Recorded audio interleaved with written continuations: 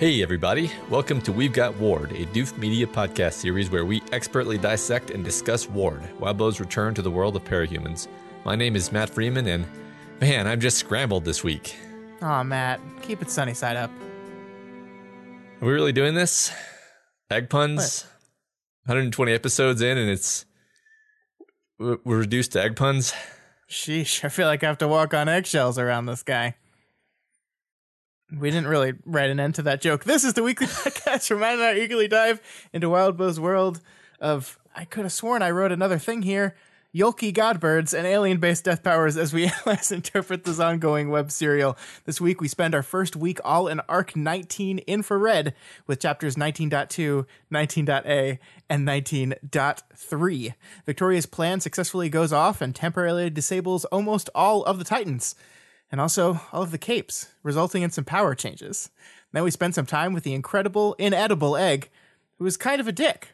Finally, back with Victoria, we bear witness to one of the most painful flashbacks in the entirety of the Parahumans universe, and leave Victoria attempting to deal with it while pledging to engage in a battle against the Titan Fortuna. Matt, what do you think about these 3 chapters? Oh, there's going to be a lot to talk about today. I mean, this Egg interlude is just fantastic. It's one of those ones that you just want to sink your teeth into. Okay, I'll stop. And then, of course, we get a really highly, profoundly disturbing flashback from Victoria, which I don't think we're going to talk about for very long. But man, just in terms of the impact that it had on me, it was harsh.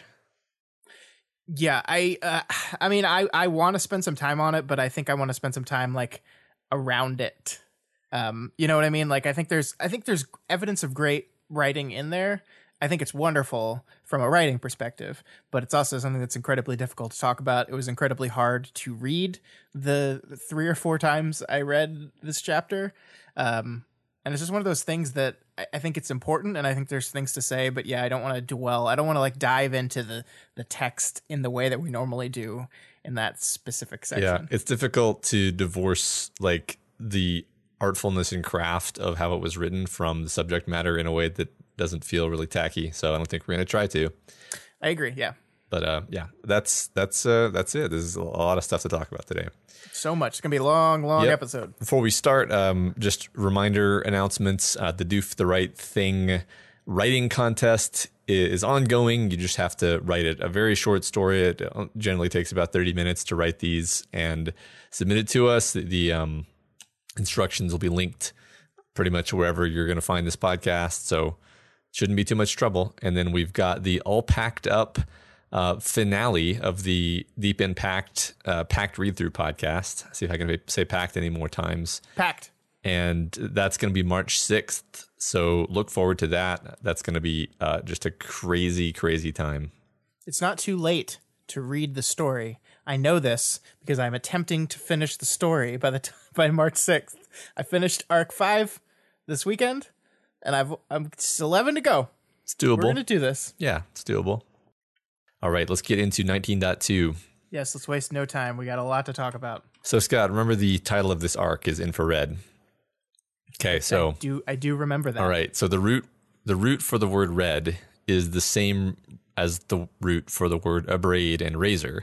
And the usage there is like to scratch, to scrape, to gnaw. That's actually the meaning of the word that is the root for red. And the word infra, of course, means below. So I feel like this arc, the events of the story in this arc are basically scraping Victoria's raw psychological wounds and digging into her and exposing the vulnerability underneath. And to substantiate this theory, we start out this chapter with the crystal facets below her, torturing her with an image of herself in multiple situations that make her look bad and stir up bad memories. And And then it just gets worse from here. Yeah, that's a good summary. I like that a lot. Also, like, just go like using some meanings, but not quite as complicated as yours. I mean, the biggest red thing we have in this story right now is this crystalline world of the Shard World, right? And they are literally like drilling into it. That's what's the plan is. They're drilling into it. They're drilling underneath it. At the end of this chapter, Victoria's going to take a giant laser to punch through it. And so I think that kind of lines up with the idea of infra meaning under. And also, like, I think just the general idea that memories seem to be playing in a very important part in these chapters specifically, but the whole arc so far has been really, really focusing on looking back in the past and memories and these things that all of our characters have had to go through and how these are being exposed in certain ways. And that's fitting with that title as well. That's true. So. I mean, we had an arc called Heavens, and when you think about it, like under red, or the red underneath is basically hell. There's a lot of underworld imagery and references in this part of the book and in this arc. So maybe it's just infrared, just is kind of code for hell. So I think there's a lot of possibilities. Yeah. And maybe I'm not remembering this correctly. I'm just wrong, but it seems to me that generally the locations of the Shard World in the cracks in reality always have you going down. Mm-hmm. Yeah. I mean, it doesn't necessarily need to be that, right? Because technically the cracks could be anywhere. Mm-hmm. But generally, every time I think we've seen Victoria go into one of the cracks in reality, she has gone down. It's always been downwards. So I think there's something to that for sure. Yeah, I agree completely. Going back to my interpretation of the abrading and scraping interpretation, when she's watching her Shard movies, basically we don't quite know what she's looking at yet, but it says that gold jerked right and a slash of crimson was left behind. So that's literally like scraping away something to reveal the red underneath. And by the way, that image is, of course, the wretch using Carol as a crayon, in case people forgot. Yeah. I'm glad the text goes on to outline that specifically, because there's been so many like Victoria smashes something moments that I wasn't sure exactly. I got the feeling this was a Victoria smash moment, but I didn't know which one it was. And I'm glad the text kind of takes the time to outline that in a couple paragraphs here. That being a thing that Victoria has to witness and also has to know that other people are witnessing is pretty awful. So, yeah. There's some fun color stuff in these 3 chapters, and we'll talk about that as we get to it. But we have the gold once again, which is her mom's hat, I guess. I'm not sure exactly, and then of course we have red. So, but we'll talk about that as we go. So Victoria struggles to keep herself from just shooting the crystal that's playing these movies, which actually shows us how close to the edge she really is. She knows that shooting the crystal would put her in danger by making her a target. There's no good reason for her to do it other than wiping out those images, but she still feels tempted. That's how much it bothers her. Like she's like physically struggling to keep her finger from pulling the trigger. Yeah, it's this really, really powerful moment that she's just wanting to make everything go away, right? She wants to make those memories go away. Or as she says, she wants to respond to the argument that these memories are bringing up by being played, like by destroying it. Like that's the way she wants to respond to it. And like I said earlier, the idea of memory and remembering are going to be a huge part of this arc. It seems like that is absolutely true. And something we didn't get into last week that I kind of wanted to circle around before we move forward is I think chapter 1 of this arc set that up as well, because you have this moment. Remember, there's this moment where Victoria and Sarah and Crystal are all talking, and one of the things they're talking about is this general life philosophy of goals. And Sarah's talking about how she remembers having this philosophical discussion with her sister, and what Victoria says is, thinking a lot about memories and remembering, I asked, words less aimed at her and more at the darkness that pressed in all around us. So that's just like Victoria is just throwing that into the atmosphere. She's talking to Sarah kind of, but she's talking to herself. She's talking to the world. She's talking to us, the reader. This is what we're thinking about. We're thinking about memories. We're thinking about remembering. And indeed, that is what is happening all throughout these chapters. Memories and the importance of remembering is coming to the forefront in some horrifying ways.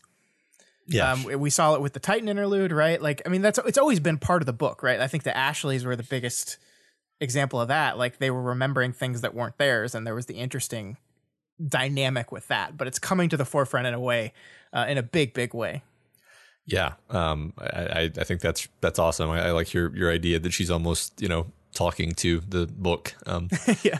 But I think that we talked about how the chapter 1 of this arc was not a typical setup chapter, but I do think that Wildbow still managed to put some pieces in place that will be the fundamental structural members of this arc.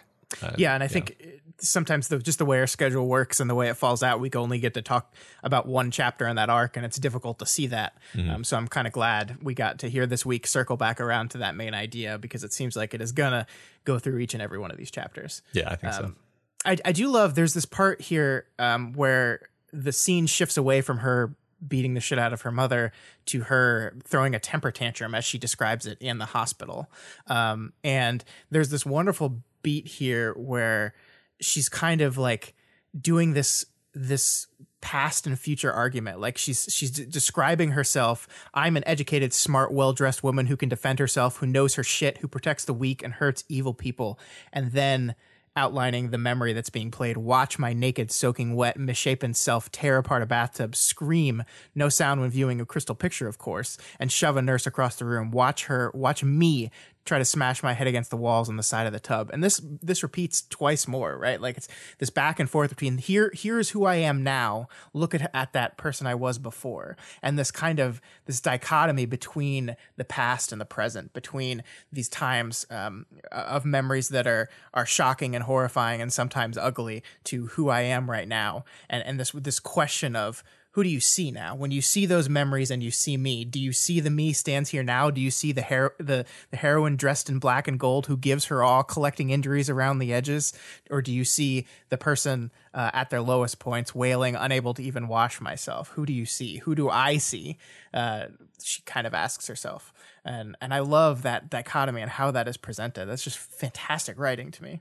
Yeah, it is great because, I mean, part of it is that she wants to keep the people down below from seeing these images, because it's shameful, it's hurtful for them to see that. But I think much of it is actually just her having to see the images, right? Like the temptation to destroy the crystal, I think, comes from not wanting to have to face this. She's put in so much work to distance herself from this and to reinvent herself as this strong heroine as she is. But being reminded of it, just seeing the image of it is enough to just like mentally and emotionally knock her down all the way to that really low place where I think we're finding her in this arc. Yeah, and I think the question from there has to be then, what is the value of memory in this kind of situation, right? Like, we're going to have, in a couple chapters, we're going to have a memory that was stolen from her by Amy become unlocked. And it's a horrifying memory, and it sends her spiraling as it would anybody.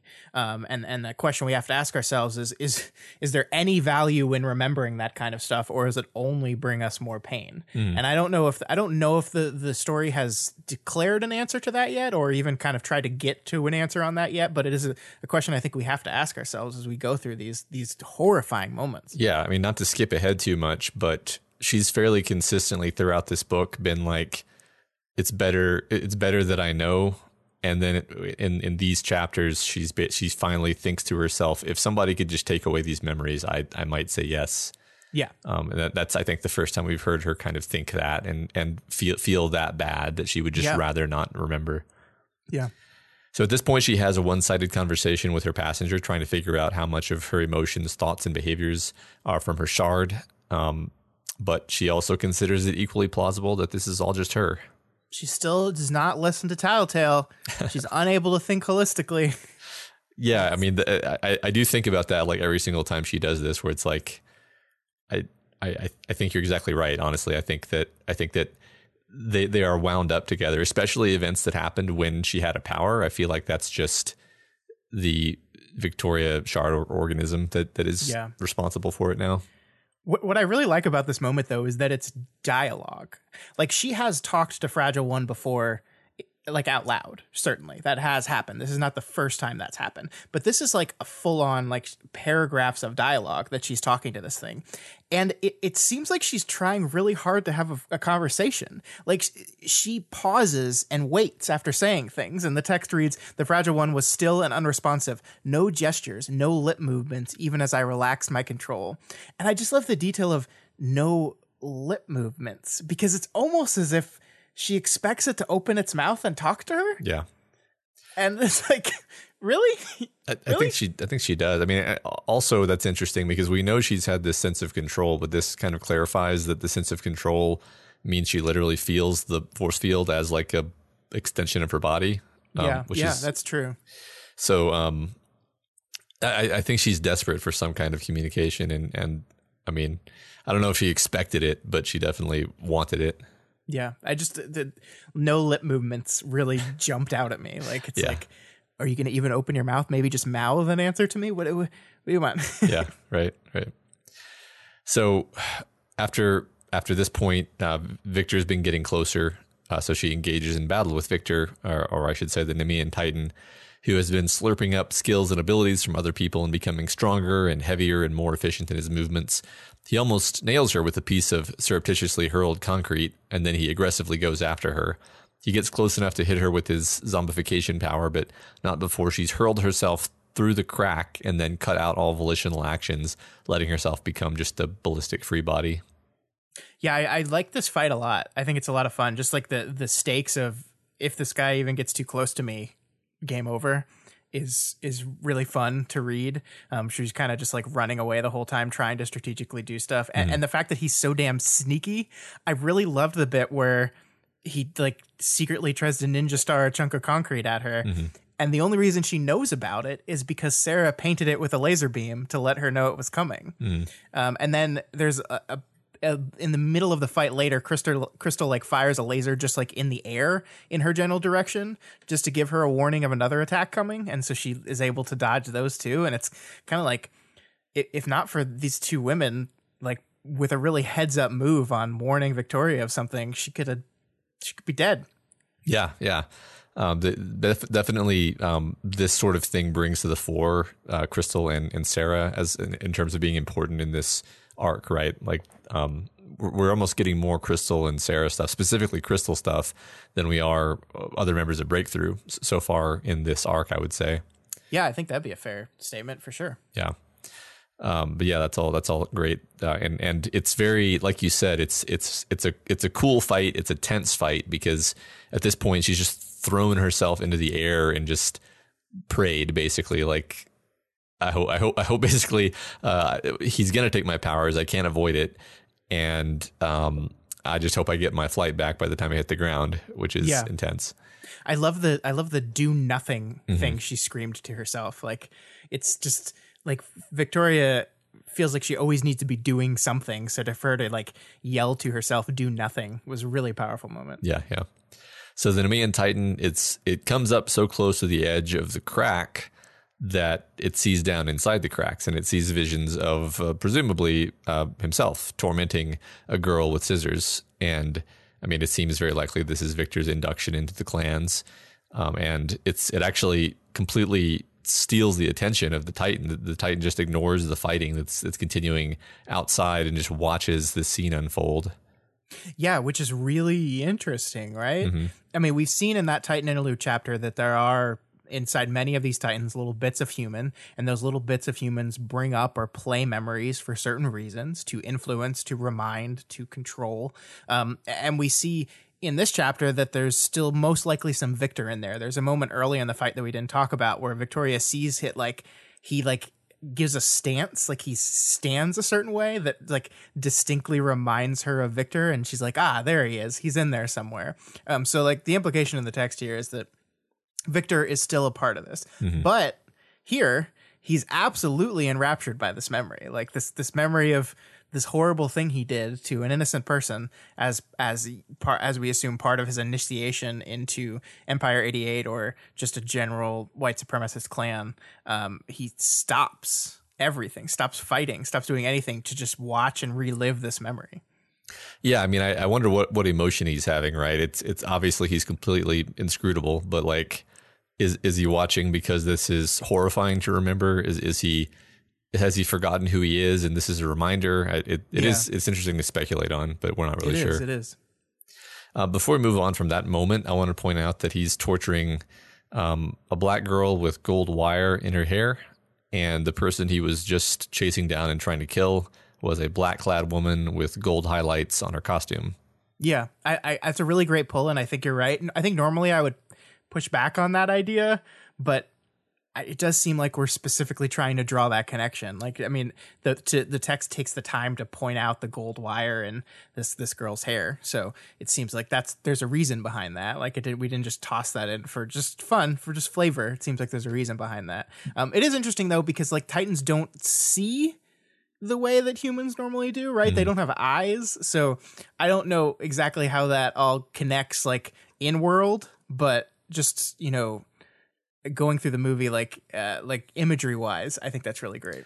Yeah, I mean, I pulled it out because I thought it meant something, but the only thing that I could think of was actually on kind of the most kind of straightforward level of basically the shard and the human communicate through memories, basically.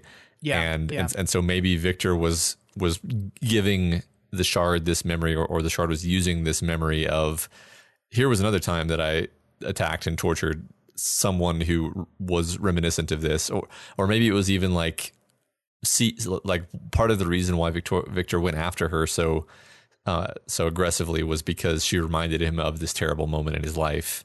It could be kind of either one of those, or it could be some other thing that I'm missing. But I guess that raises the question of like, when a person stands in front of a crystal and looks into it and a memory plays, is that like, is that random access memory? Is it just like pulling whatever? It's just like whatever in the like each section has a theme of a type of memory, a file system. Is it just pulling like the first one that comes up? Is it intention? Is it pulling with intention? I don't know. Yeah, I mean, we don't know enough to really say. It's just conjecture, but it's interesting. Yeah. I do wonder if we're going to get clarity on that kind of thing, or if we're just going to move away from the idea of these shard windows. Yeah.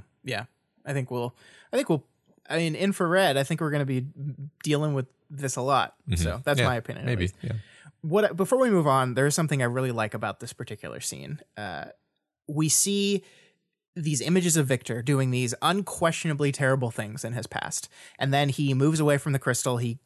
One of the memory ends, and he kind of like loses attention and goes off and fights again. But before Victoria looks away from that same crystal, what else do we see? We see a memory play of Rain killing Snag, and then we see his team gathering around him after the aftermath of that, supporting him. Then we see a memory play of Victoria breaking a thug's spine and then taunting him. And then her family gathers around her in the aftermath. She specifically notes no punishment, nothing happens, just a hand on the top of her head, like a supportful hand. And so when Victoria looks at Victor's memory and she sees Victor's new family surrounding him, what she says is an induction for the younger generation, ugliness creating ugliness. And then she sees these two scenes play, and after each of these scenes, she says they're different, which of course is true. They are different, right? Victor was torturing an innocent person in the name of this horrible Nazi cult he was trying to get into. Rain, in memory, was killing a villain actively working to harm him. Victoria was beating up a criminal. It is different, but not all of it, because the important part here, it seems to me, is not the action, but the reaction. In each event, an ugly, violent act is done, and in each act, the person perpetrating the act is surrounded by their quote-unquote family. Some literal family, some found family. And that family is not admonishing them or punishing them or lecturing them, but they are supporting them. An induction for the younger generation, ugliness creating ugliness. And I think that's really fascinating to see it play out like that. Yeah, now that you lay it all out like that, I don't know how I didn't make those connections, and that's really great. So thanks for pointing that out.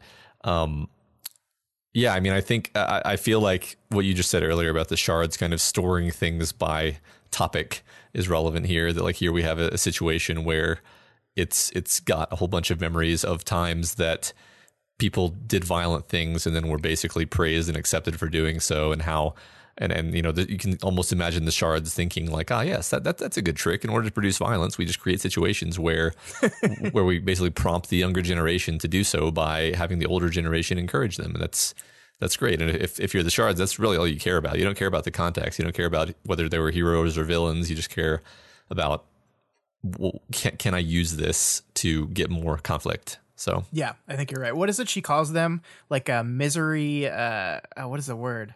Students of misery. Yeah, something like that. Something like It's really great. Yeah.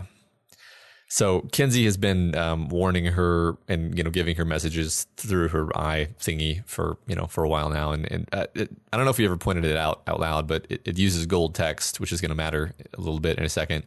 Yeah. So Kenzie warns her that the bombs have all been planted; they're about to go off, and when they do, the explosions, even though they're far away from her, they physically rock her, and she sees the lights of 100 powers in the distance wink out, which is presumably like closer to where the explosion was, I was thinking.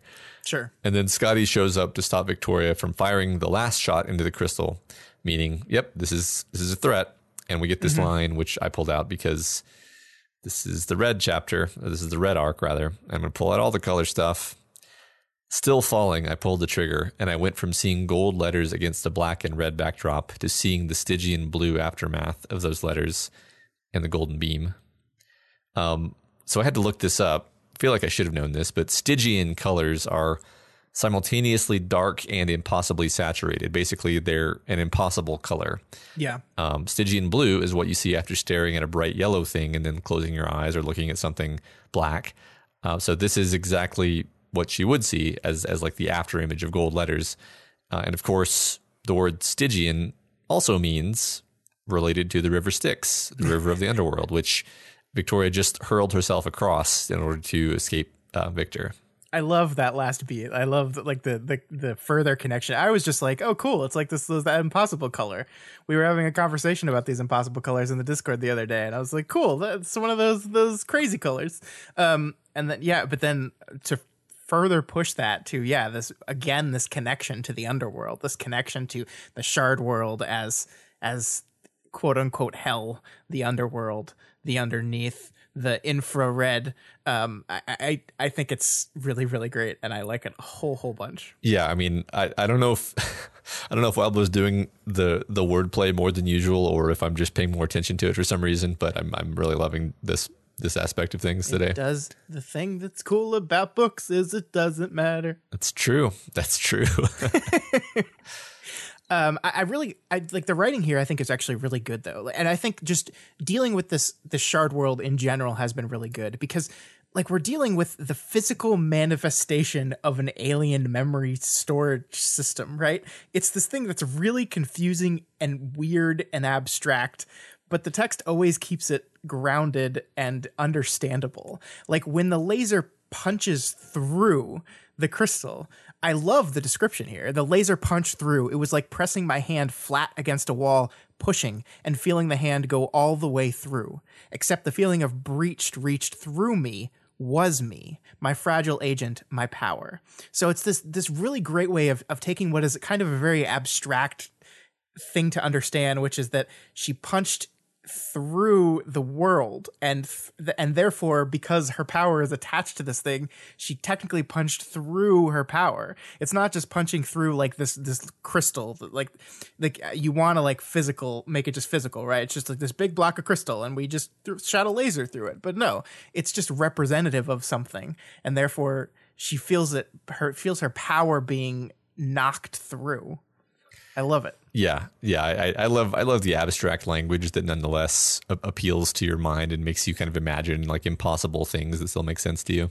Yeah. I have a stupid question that feels almost obvious, but can't.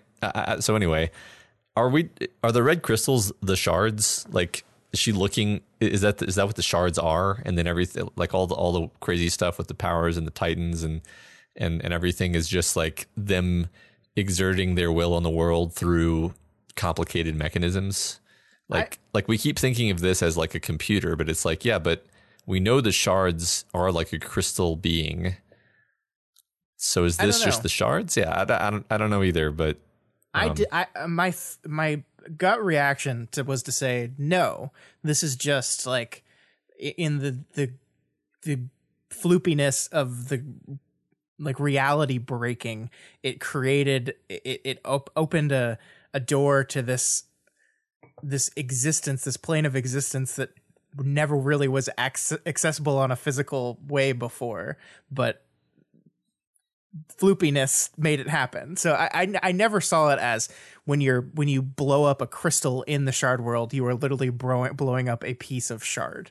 I mean, the naming nomenclature seems to say that that's true, right? Like shard, crystal, shard, like that would make sense, but that's not how I saw it. But I mean, I immediately was like, well, I'm not sure enough about that to say no. So I'm going to settle on a maybe. Yeah, it's one of those things where I didn't see it that way until I just thought of it and said it just now, and now I absolutely see it that way. So, well, I think it's something like this, but maybe not what I said just now. But I think we'll figure it out. I made it much more abstract in my mind, but yeah, I'm not even sure. Like, I was just kind of yada-yadaing over like how that would work. So yeah. So anyway, Victoria feels her power slipping away, and she makes a hasty landing. She sees all the Titans around her collapse. We see Ophion's minions melting away. The strange Titan is briefly visible as TV static, and Scotty is not healing. Of course, the good guys aren't in great shape either. Capricorn is stuck in a half-shifted state. Sveta has collapsed into a pile of ribbons, and even apparently one of the agents down in the dream world has been affected. Yeah. What I love about this is like the first real progress they've made in the fight, right? Like measurable. Like we hit them, and we hit them all hard.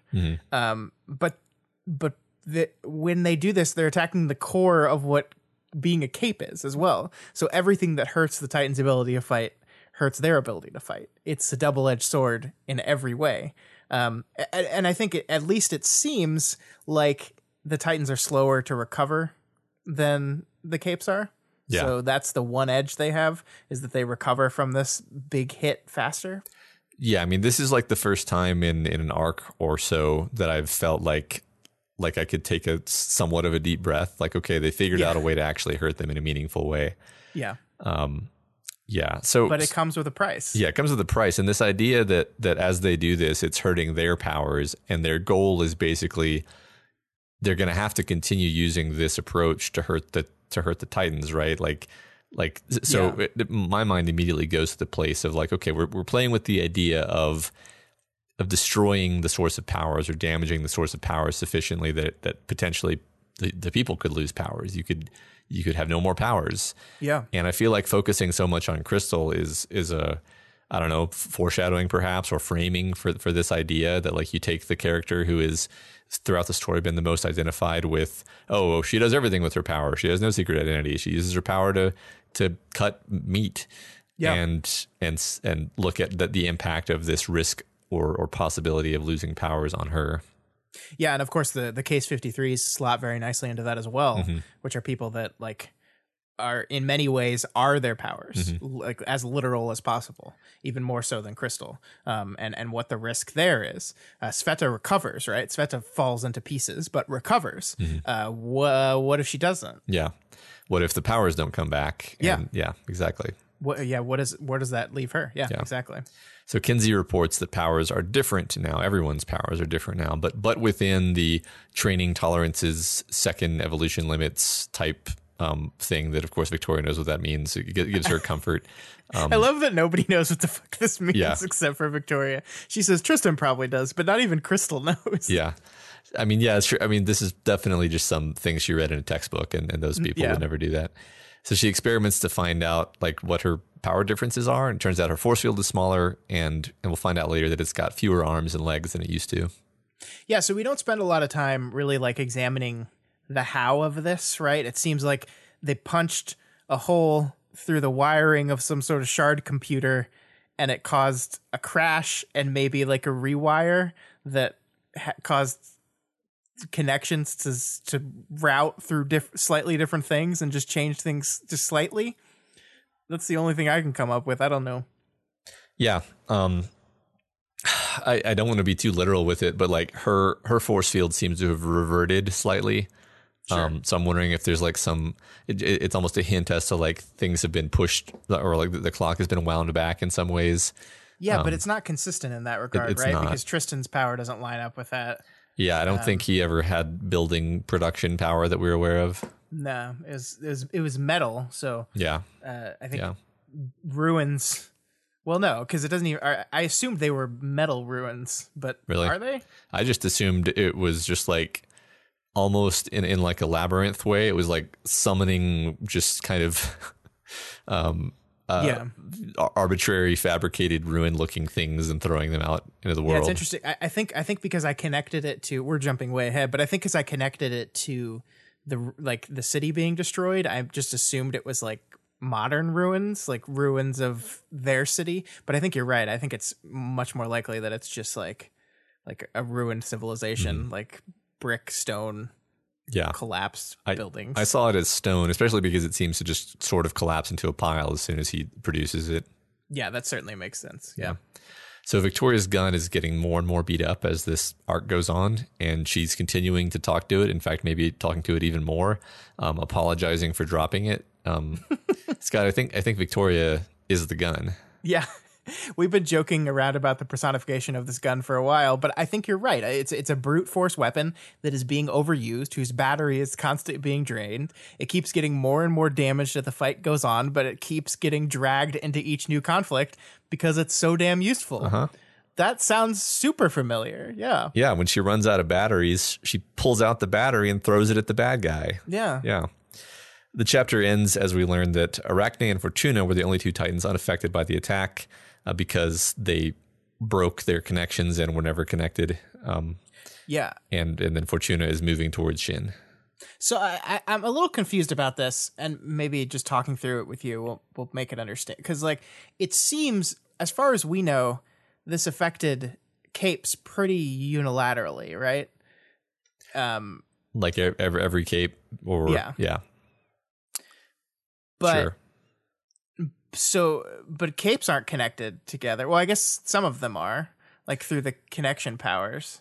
Like if everyone connected through Tattletale. What's her name?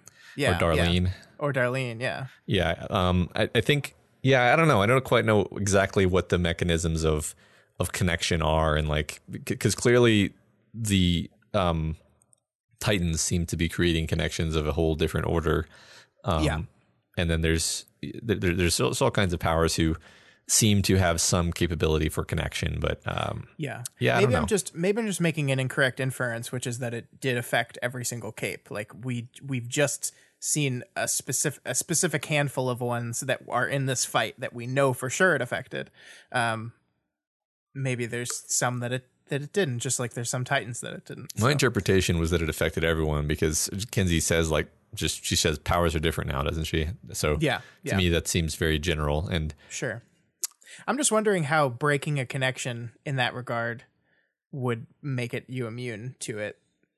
Surely there's some humans out there without connections. I don't know. I didn't think about it very much, Scott.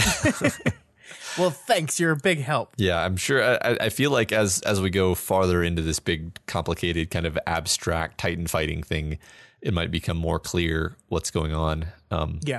It's interesting because I remember at the very end of Worm, Dr. Mother was like, we're going to win by some abstract, weird thing that's impossible for us to comprehend. And Taylor was like arguing with her and had a different perspective.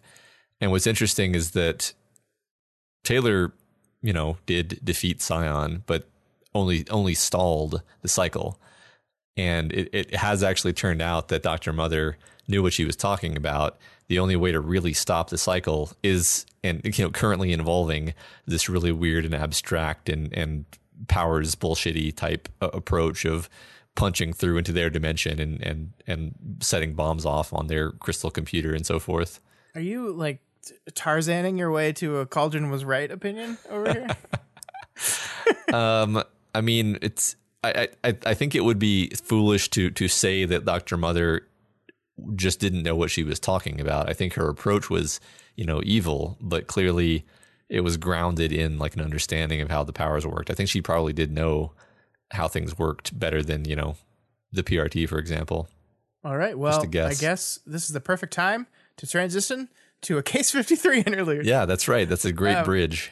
There is one more thing before we end that I wanted to say though, because I love this beat at the end where it says Fortuna is moving towards Shin, but then Kenzie types towards Chris. I love that little extra at the end there, because it's just this another small moment to remind us that as much as Kenzie like stood up to Chris and called him out on his shit last time she saw him, she still cares about him. She is not ready to let that friendship, whatever ship, go. She's still important, and I think that's gonna matter. I absolutely think that's gonna matter. This is one of those occasions where I want to remind us that all happened like a week ago, so it's definitely still a fresh wound. And I think that was like 2 weeks ago. Yeah, maybe so. But yeah, I mean, I would believe that she still has feelings and affection for him despite all that. Yeah. All right, egg interlude. Man, I told you people. You all laughed at me about the egg thing. Now look. It's Egg. Yay! So here Egg demonstrates our author's flexibility with very different perspectives while simultaneously making the idea of having an egg body seem relatable. Here Egg is experiencing a lot of feelings since, as we'll learn shortly, all the Case 53s are gathering for a big powers testing meeting to see if there's anything that they can be used for against the Titans. Yeah, I think Sveta like offhandedly mentioned this to Victoria a couple chapters ago, and we're now getting to kind of see it go down. And I think Wildbow cleverly uses the opening line of this chapter to basically explicitly lay down the main idea of this interlude. Egg is a kid who sees everything through the lens of betrayal. That's how everything he views, every interaction with everyone around him is someone who has betrayed him or someone who probably will betray him. And the problem Egg seems to have is that his definition of betrayal is super loose. Yeah. Super loose. Yeah. Just to get a little bit meta for a second, not going to dwell on this for long, but I feel like this always happens when we read these interludes of these kind of divisive characters. Is we read the chapter one time like a normal person, we have a certain reaction, but then we later have to go back and reread it in detail and take notes on it and then talk about it at length. And where we land on these characters, you and I, is never where we were after the first read through. Yeah, totally. And so when folks disagree with us about the reading, I'm like, I wonder if you would feel different if you also like literally took notes on it, because it's hard to unsee certain things after you have dug into the text like this. And I just feel like that's to blame for a lot of the like disconnect between our takes and the general take of, hey, I always find that my opinion on these characters shifts in surprising directions, and this is no exception. Yeah, I agree. I went into this interlude like not liking Egg. I think the first time I saw it was Egg, I was like, oh, fuck this guy. And then I finished the chapter, and I felt bad for him. Yeah. I like pitied him. Like and not that pity goes away, but I think you're absolutely right. On reread, on examination, on writing down notes, I kind of circled back around to this guy sucks. Yeah. And I do feel bad for him. I think he's lived a terrible, rough life, but like you watch all the ways in which he allows like his preconceived notions and these rigid ideas of things completely destroy each and every interaction he has. And it's just like, dude. Yeah. I mean, the hypocrisy and kind of blindness that he exhibits is something where I guess it does very much remind me of just being like 15 or whatever. I don't know how old he is exactly, but it's a very, very relatable and realistic mental state for a young person who feels very isolated and is angry at the world. And all of that is true, and you can feel bad for him, and you can understand that he's young, but there's just a lot of stuff in here that I think we're going to pick on. Yeah. So True. Yeah. I think before we go on, though, we have to define him as a guy who definitely wears his emotions on his shell, so to speak. And we find out more about why this works the way it does later, but anytime he feels something, that feeling threatens to crack his shell open, right? And we see even early here in the very beginning words of the chapter, the way he feels like bubble through his yolk. It's kind of like his yolk itself is emotion, is the feelings he's feeling get transferred into that goopy yellow stuff. It's basically the pink slime from Ghostbusters 2 again. It's mood yolk.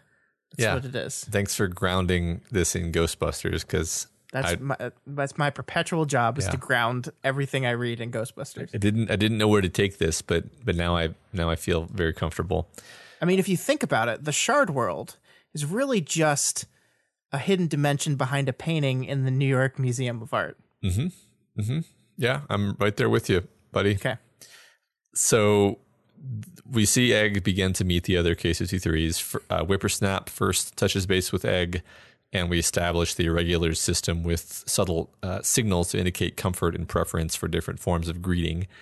Egg is not doing great in this moment, and he opts for the equivalent of just saying brother, which is the lowest contact form of greeting. Yeah, and this is one of the moments, especially on the first read, that I just felt so bad for this guy, right? Yeah. We've talked so much throughout this book about how important physical contact is. Victoria recognizes all the people around her when they need hugs, when she wants to give them hugs. And Egg desperately seems like he needs some hugs here, and he just can't do it. He just can't. It's too risky. He can't do it with Whippersnap, and that might also be related to how he's mad at him, but he can't do it with Chantilly. It's sad. Yeah, I agree. It's usually the fact that he's so painfully self-conscious of the risk of getting goo on them that's prohibiting him from getting the comfort that he really does need. Yeah. So Chantilly is there as well, and so we've met Whippersnap and Chantilly before, but it feels kind of fresh to see them through Egg's eyes, because he has this palette of past experience with each of them that Victoria didn't have. And apparently Egg used to have a major crush on Chantilly. Yeah. And like you mentioned, he's also got baggage with Whippersnap, who tried to convince people not to attack Cauldron, which Egg has, Egg was staunchly on the pro-revenge side of that argument. So he's stopped talking to Whippersnap since then. And, much of this chapter concerns this type of rumination by Egg, taking stock of who is on his side, who has wronged him in the past. And Egg is really good at finding ways in which people have wronged him. Yeah. Later on, we'll see that even Faultline is somehow a traitor against him. He's got a bit of a thin skin, this fella. He does. Yeah. Faultline for hiring some Case 53s. Yeah. Traitor. Yeah. Yeah. And I do think like this intro with these two characters is a great way to set up and really distill down the ways in which the behavior that Egg is going to have throughout this chapter. First, like when he meets Chantilly, this is this woman that he greatly respects, to the point where he says that she's the first Case 53 he could see himself dating and doing other things with. He describes her as this person who went to a regular school and endured the bullying, which he respects a lot. He finds her pretty and brave and sweet, but he's also got these super complicated emotions swirling around her. Embarrassment and shame connected to the time he tried to jerk off thinking about her, and he broke his dick. And then there's frustration because he wants to hug her here also and can't. And there's all these complex, terrible emotions surrounding this person that he respects a great deal. And then there's Whippersnap, his old friend that he now considers a traitor because he didn't think violence was good. Yeah.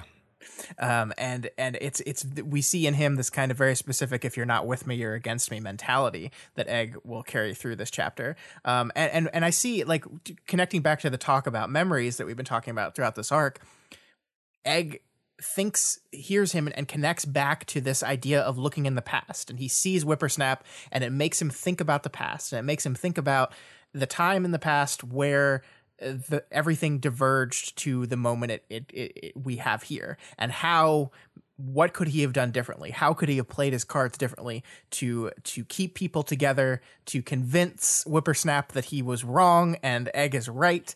This idea that he's constantly looking back at those moments and saying, how could I or how could they have gone differently? And that's going to be something he does constantly. Yeah, definitely. I mean, rumination, I think, is the key here. He's just utterly fixated on, I don't know, like you said, trying to trying to fix things in his head. Yeah. And then we see later that Chantilly even falls into that traitor category, right? Mm-hmm. And I love this paragraph. I have to read it all because it's so good. Being here, seeing people, it was dark in its own way. If he tried to count off the individual betrayals on his fingers, he would run out of fingers. Whippersnap had bailed when they needed soldiers and allies. Chantilly had gotten mad at him for getting mad and stopped talking to him. The Palanquin guys didn't answer the call for attacking Cauldron. Too many PRT Case 53s had refused to leave the organization, even after the Eidolon revelations. Grackle had driven a major divide into their ranks by pushing the happier and friendlier Case 53 crap, only for his subgroup to end up more bitter and vicious than any of them, calling other Case 53s traitors unless they follow the specific Grackle way.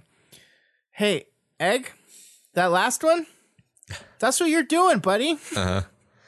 Yeah. I mean, it's this great. It's this study in toxicity, right? Yeah.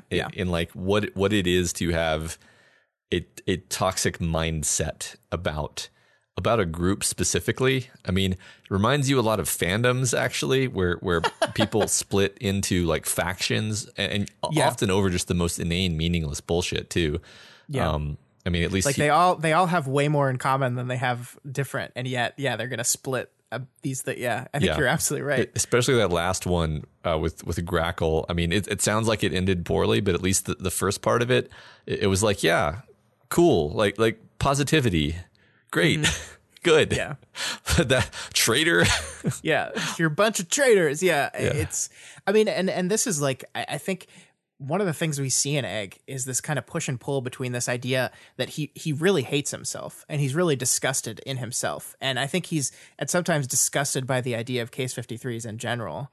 But also like it's what he is. It's the group he belongs to. It's the identity that he prescribes to. And so there's this real kind of back and forth push and pull conflict, just innate inner conflict about this whole thing. Mm-hmm. Yeah, I do think there's a degree of self-hating in there. It's buried, but I think you can find it though. Yeah. So I just love it. Sorry, I just like I think it really jumped out to me in the like this was the first Case 53 I could see myself dating. Like it's just that's such a charged statement, right? Mm-hmm. Yeah. I wish I knew exactly how old he was because it's like this is one of the more I guess like softening character attributes that he has, where like he's somewhat fixated on this idea of dating, and he really the fact that he's considering dating Case 53s it reminds me of being like 15 or 14 or whatever, where sure. You sort of have like a flimsy grasp on what you're actually thinking about, and yet you're thinking about it all the time anyway. Because he obviously has no real experience with it. It's because he's young and his life has been the way it has been. Yeah, he's an egg. He's an egg, yeah.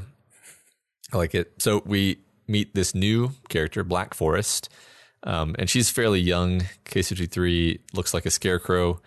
She and Egg had previously had some long conversations on Parahumans Online, and now Black Forest is majorly crushing on Egg. Oh, yeah. And it's obvious enough that it even gets through his shell. But he finds her exhausting to be around. Yeah, I mean, I love like that interaction with her is kind of so adorably sweet, where she like walks up and she's trying to like explain. I think she's trying to tell everyone she's a villain, and he immediately like interprets that as that she's dating that the other Case 53 that she's with, Hexy, I think her name is, and she's like so immediate, like no. And at first you're just like, oh, that's a like an overly big reaction, but it's because she's crushing on Egg and she doesn't want Egg to think she has a girlfriend. It's like, no, I like guys. I like you. Right. It's kind of adorable. And she's like the worst possible person for him though. Like she's barbed wire and sharp vines and pokey things. Yeah. And he's an egg. This is another slightly, I keep using the word softening, which was not meant to be an Egg joke, but like it is now. It is now, but like a character, like an attribute that Wildbow is including to be like to humanize him and even make him seem kind of not as bad as he otherwise would be. I guess like just the fact that he recognizes the hypocrisy in like basically rejecting her because of her body, Yeah. which he sort of in passing recognizes but can't really do anything about because it's just how he feels. So I liked that moment, which is a bit later, but I did like that moment. I like that moment a lot too. I mean, what I love about her so much is like Egg is constantly worried about how disgusted she's going to be by him, and she really just rolls with all of it. Like he gets some yolk on her and she's fine. When he pulls out his bird, she's just like, hi birdie. Yeah. And it's like she just like is totally fine with all this, and he's just disgusted with himself, and I think she's great. Yeah I agree. But one of the things, now that we've said a good thing, we need to do our open face compliment sandwich, which is, as they're kind of walking into the building, he's having this discussion with Black Forest about her villain arrangement, and we basically get the details of this. She lives with a group. They choose to do what they want to do by committee. She's sharing a room with Hexy, that other Case 53 that she came with. They have a den mother that like takes a share of their earnings. The team seems to be accepting of the two Case 53s on it, and they are free to leave anytime, but they also like have a real trouble finding a place to belong, so they're not quite as free to leave. And it's like it's an arrangement that she seems happy with. She's happy where she is in life. She's enjoying everything. And Egg's response to this arrangement is not free, can't leave. It's bad. Like in his mind, he's like, "Oh, you're trapped. You're not free at all. Like you're trapped in this whole thing." And it just really reflects the black and white way he kind of processes everything. Yeah, you're right. Egg is a cage free kind of guy, and he doesn't he doesn't like to see that. Anyway, damn it. I just find it delightful that Egg thinks that Gregor is totally awesome. Yeah, I mean he is though. Yeah, right. Absolutely. I mean, the thing about this, the thing that he loves about Gregor is this. Like, first of all, he's like tough as shit. Like you're not gonna accidentally crack his skin open. But he's also just this like I feel like Egg is a person that is constantly struggling with his emotions, right? I mean, like textually, right? Like he cannot display his emotions. Every time he feels something, it threatens to crack him open. And so he's always having to like bottle down his emotions. And so he looks at Gregor as this person who just seems to just like be calm, in charge, tough, strong, impenetrable.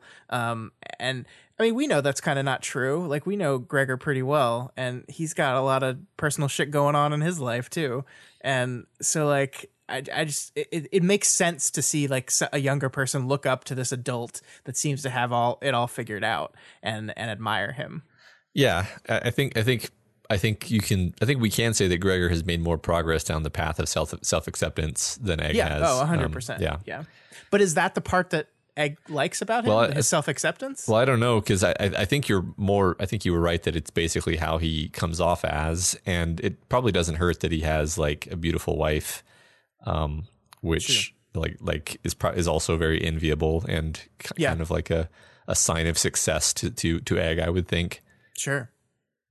So I like how Wildbow subtly shows us that Engel is sort of Egg's caretaker, almost a mother figure, although the text doesn't come right out and say it that way. Yeah, I mean, we find out that when he had nobody after after Gold Morning, they were the only ones that she was the only one that he tracked down, right? Mm-hmm. And I think you're right that there is that kind of unspoken arrangement there. Mm-hmm.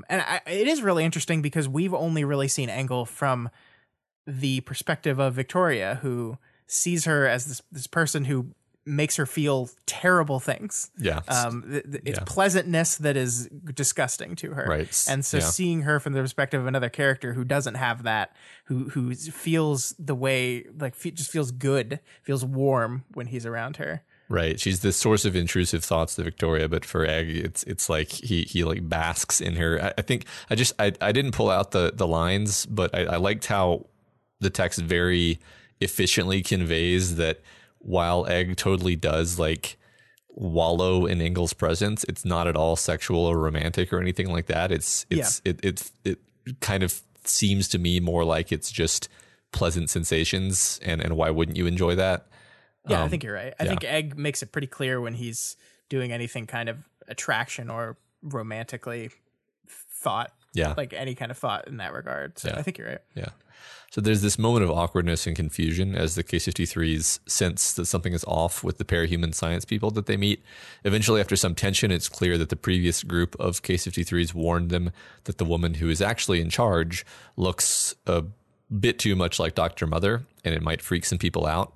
And so that woman is taking a back seat, and it's causing some confusion. And then we also learn in this scene that Black Forest is a lie detector, which sets the scene up for later. Yeah. And we'll learn later that it is Sveta and Weld and their group that is that past group of Case-53s, and it was Sveta herself who decided that this was a good idea to kind of, hey, you look kind of similar to Dr. Mother, maybe you should that was Sveta's idea. And I think this is actually like a perfect way of setting up the plan that Weld is going to try to initiate at the end of this chapter as the bad thing to do. Because like, here's what happened. Like they came in and they tried to sneakily do something that they thought would make the Case-53s feel better. And not only did that not work, but in trying to do that, they actually like made this group of extremely gun-shy, uncertain people super worried about some sketchy stuff going on because people were acting weird. So like in their attempt to make them all feel better, they arguably made things more worse, and they caused some momentary panic around some people that are very quick to panic. And also the truth came out anyway, so it didn't actually do anything for them. And I don't know, that's like, to me, a perfect encapsulation of this silly plan that they're going to try at the end of this chapter and leading into next chapter that is going to blow up in their faces.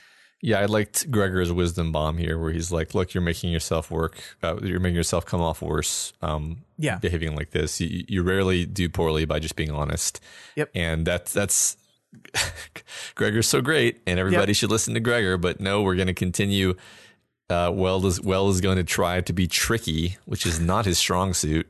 Let's just say that right up front. Oh God. We'll get there. But let's just talk about Bijou. I don't know how to say that. It was Bijou. Bijou. I don't know. Bijou is a mess of doll parts and cloth crammed inside of a corpse's skull. And I love that's a sentence. Yeah. It's fucked up, and I love I love this thing that she says when basically they offer the idea of like not using the corpse that she's piloting. She says, "I'd like to hold on to the possibility I get back this life I sacrificed and worked to build." Yeah. This life I sacrificed and worked to build. Like, yeah. I killed this person and then I built a life out of this person. It's such a like the concept just blew my brain apart. It was that's really great. I actually, for whatever reason, like I even saw you pulled that quote and I was like, why do you pull this quote? And then as you read it aloud to me, I was like, oh yeah, that's fucking crazy. Yeah, right. I think I just read over it the first time because it's almost nonsense until you think about the implications of it, you know? Yeah.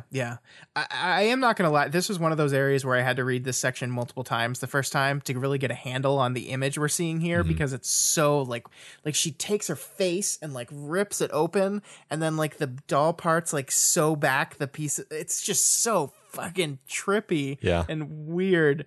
I'm really into it though. I think it's a fun idea, and I suspect we'll be seeing more Bijou, especially since now like we get a pretty clear indication at the end of this chapter that there's some covert shit going on, and we have someone that can like climb inside a body and take it over. Yeah, we got some body snatchers going on. Yeah, and we got two of them, right? Because multiple, right? Is Matryoshka? That's not how she works, right? I can't remember. No, she eats people, right? She eats people, but there's like flexibility to it where like then she can kind of take their form, right? I don't know. It's complicated. I don't remember either. I thought she adopted qualities from them, which is not really the same as being a body snatcher. But sure. So before we move on, there's this moment where I'm going to give Egg shit again because Egg is super observant, right? And he notices that people have clearly been there before him. Like, I think he notices how freshly printed the forms are. So he's like, this, obviously there were people before us here. And so he wants to go off and snoop. He's immediately Snoopy. And he doesn't want Black Forest to go with him, but she insists, and so he allows her to come with him. And there's this funny moment where he gets a little yoke on her and just feels absolutely terrible, and you just temporarily feel bad for him again. But then we get this moment where it turns out Black Forest is also a traitor. And why is Black Forest a traitor, Matt? Black Forest is a traitor because they were talking on the computer before Gold Morning, and then the world ended, and then he reached out to her on a computer, and she didn't respond because the world ended. Uh-huh. Maybe she didn't have a computer because the world ended. Yeah. Yeah, I mean, and this is one of those moments where I think the text doesn't give him, like, maybe, I don't remember exactly, does it say, like, that was a bit unfair of him in his internal monologue, or does it just not even give us that? Because it might. But I think he does. I think he does acknowledge the unfairness of it. Yes, but I think he acknowledges it. Yeah, feels it. He still feels it, and he doesn't work to be like, okay, I need to get over this. I think the little voice in Egg's head that says, I need to get past this, is non-existent, and he needs to develop one. Sure. I think that's fair. Yeah. So Egg hatches himself partially, letting a giant baby bird poke its head out of his body. He asks the bird to sniff out familiar people, and then she changes form to accomplish this. So we've got this cool master changer type thing going on. Yeah, it's cool. Like he's got a baby inside him, and he named the baby. It's real cool. Yeah. You said it was cool. It's real cool. It's cool. We learn later that he has 3 little baby birds inside him, and this Ray is the smallest one at 2 times his mass, and the other ones are as big as houses. It's neat. So that's the thing. Yeah, it's cool. Can't wait for. Is it cool, Matt? It's I mean, it's powerful. I mean, when we first met him, I was like, so his power is that he's really fragile and full of goo. What does he do? And of course, it's actually pretty strong. He's got like house-sized minions inside of him, apparently. So yeah, that have certain power. I mean, we don't even really get the full extent of what they can do. Yeah, really, just we get here is that Ray is like smelling. I don't even know how she's locating them, but she does. Well, it seemed like he said, like, hey, could you sniff him out? And then she's like morphs into something that can sniff things out at his request, right? Which hints that maybe they can sort of be whatever he needs them to be, potentially. Sure, but surely each one is different. I mean, like I feel like personality wise, like we're dealing so much with the emotions and how the emotions feed into the yolk, so it just seems to me like they're going to be different. Yeah, like, sure, outside of just their different sizes. Yeah, I'm sure they have different, like, why else have multiple of them, I guess. But yeah, I think that makes sense. So Egg follows the trail of Weld and Sveta to a nearby area where he confronts them, but not as aggressively as maybe we were afraid he would. He's still jealous at seeing Sveta's body. He's so jealous, actually, that the bird almost breaks out of him to attack her. And that's kind of what we understand now, why he's this person who is kind of forced to bury his emotion, right? Because if he feels it too much, the birds eat it and then bust out, right? Yeah. They sit in this mood slime and then nom up all those great emotions and then get really agitated. If they eat up anxiety, they get anxious, anger, blah, blah, blah. That's the presumption, I think. Yeah. So yeah, all these bottled up emotions take the form of giant bird things. Yeah, I like this idea. But there is this beat that we hit twice in this chapter. It's at the beginning. Egg sees Shamrock is her name, right? I'm remembering her name right. I didn't write it down. And he sees Sveta, and they're both rocking those cauldron tattoos, and that angers him because they both look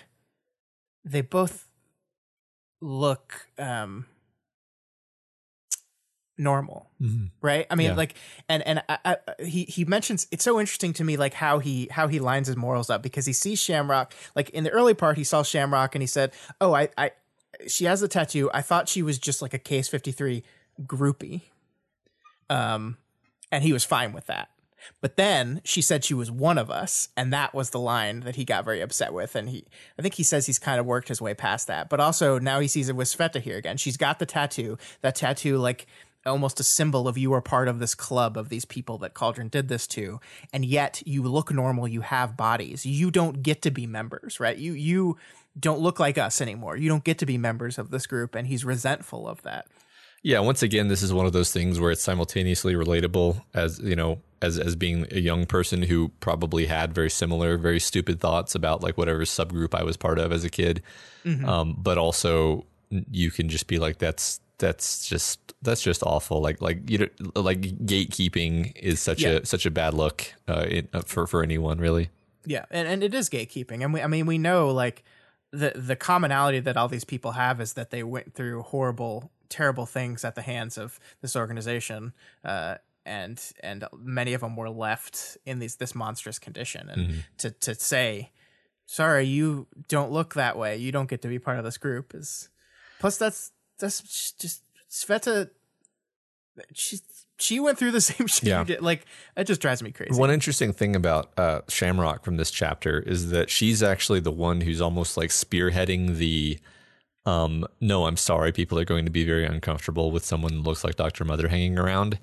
And that is interesting. The way she says it, you're like, oh, like you are going to be really uncomfortable with her hanging around. Like so basically Shamrock is so upset by this, presumably partially because she actually has more of these memories of being like tortured and tested than the others do.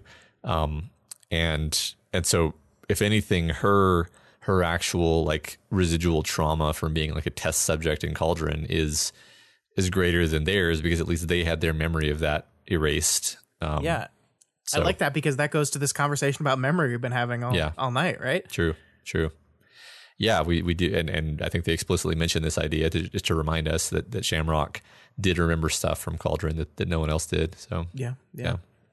So yeah, it's pretty easy to rag on Egg because he's a selfish, bitter punk who is mean to our favorite people.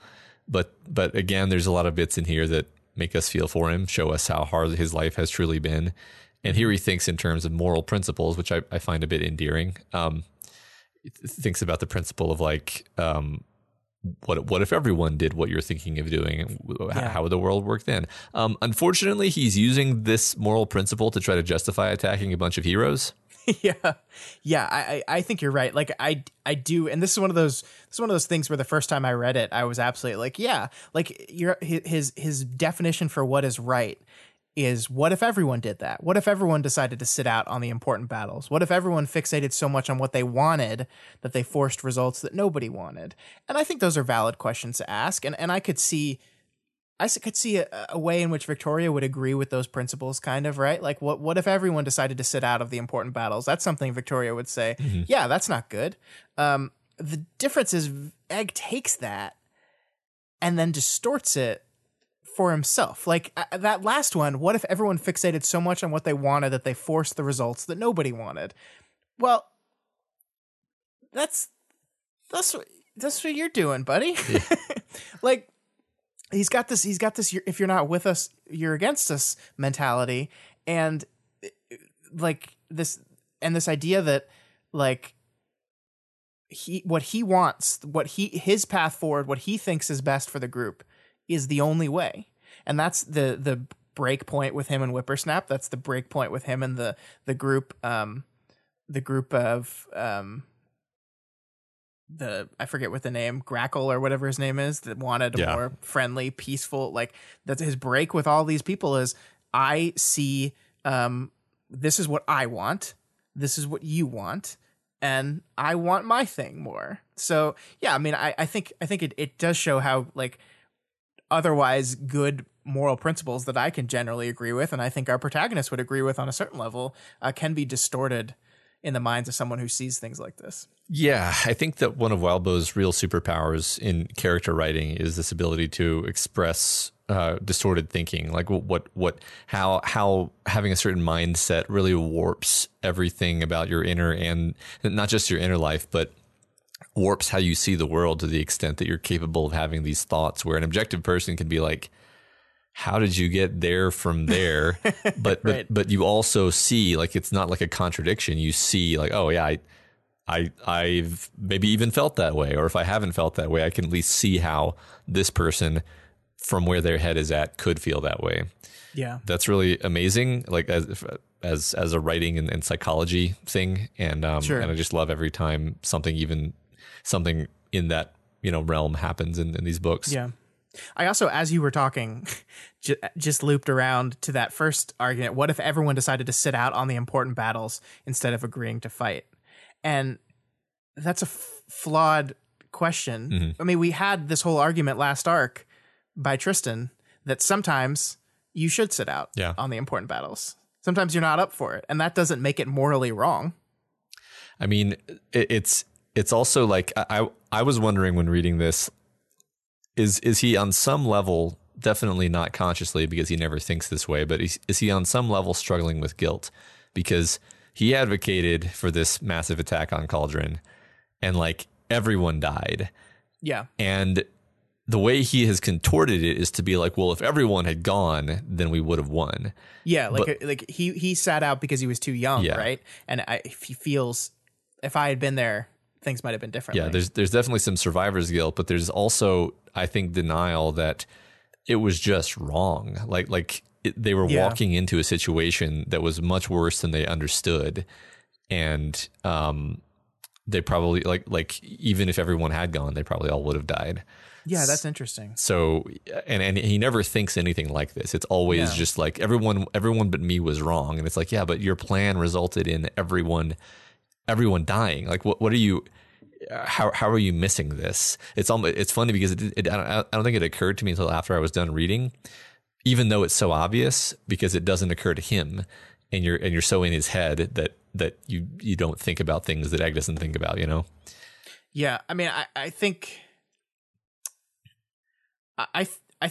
you're right on. Like, I'm not opposed to like making that leap without any like explicit textual support to it, because I think there's some logic to it, like that it explains his desire to push. It explains his desire to push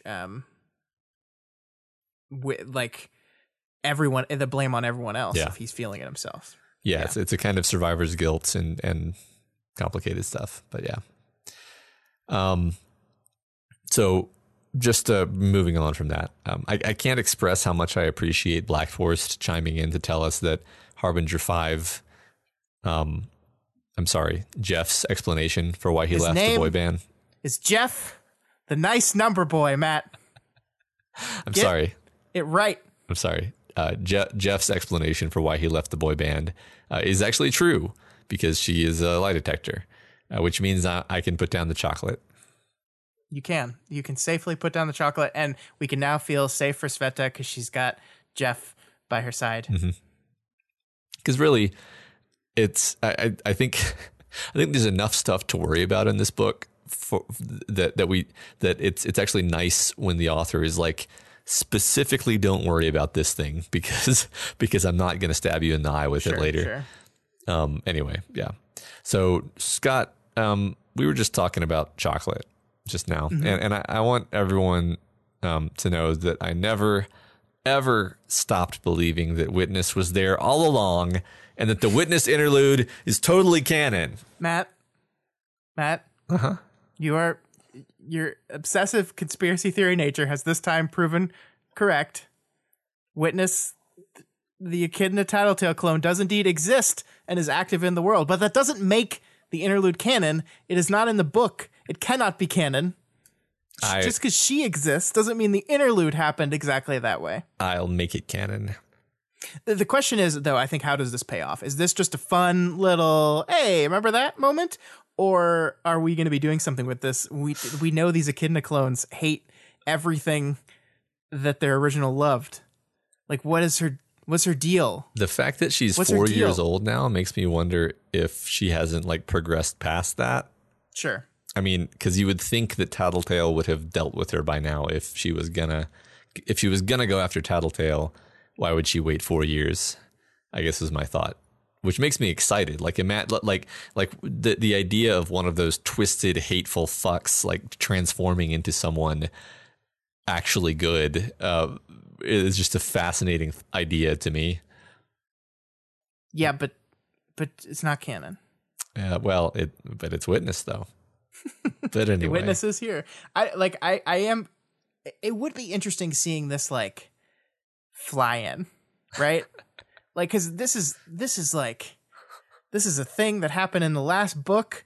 Like, there are people reading this book who have no idea who Witness is, and like didn't freak out and probably flip their table like you did out of excitement when you read this. Yes. So it is interesting. How is this going to play out? Is this going to be like a swerve? Like, we know Witness is calling herself a Case 53, right? Right.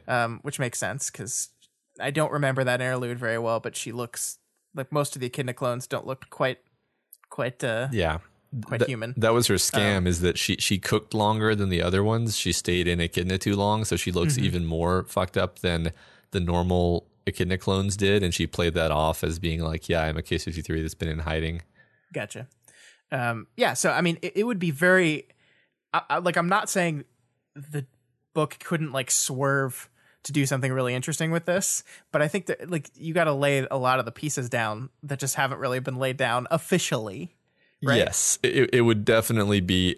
It would definitely feel out of left field if Witness suddenly became super important. I think this is probably just a fun wink. Which for you is specifically. For me, yes. I received the wink and I'm happy. So yeah. Anyway, Egg has this moment of conflict where he has the option of leaving and saying nothing or saying something. And he chooses to say something, to ask Weld and Sveta and I guess the Wardens to offer hope to the K-53s, even if it's a false hope. He's asking them to lie.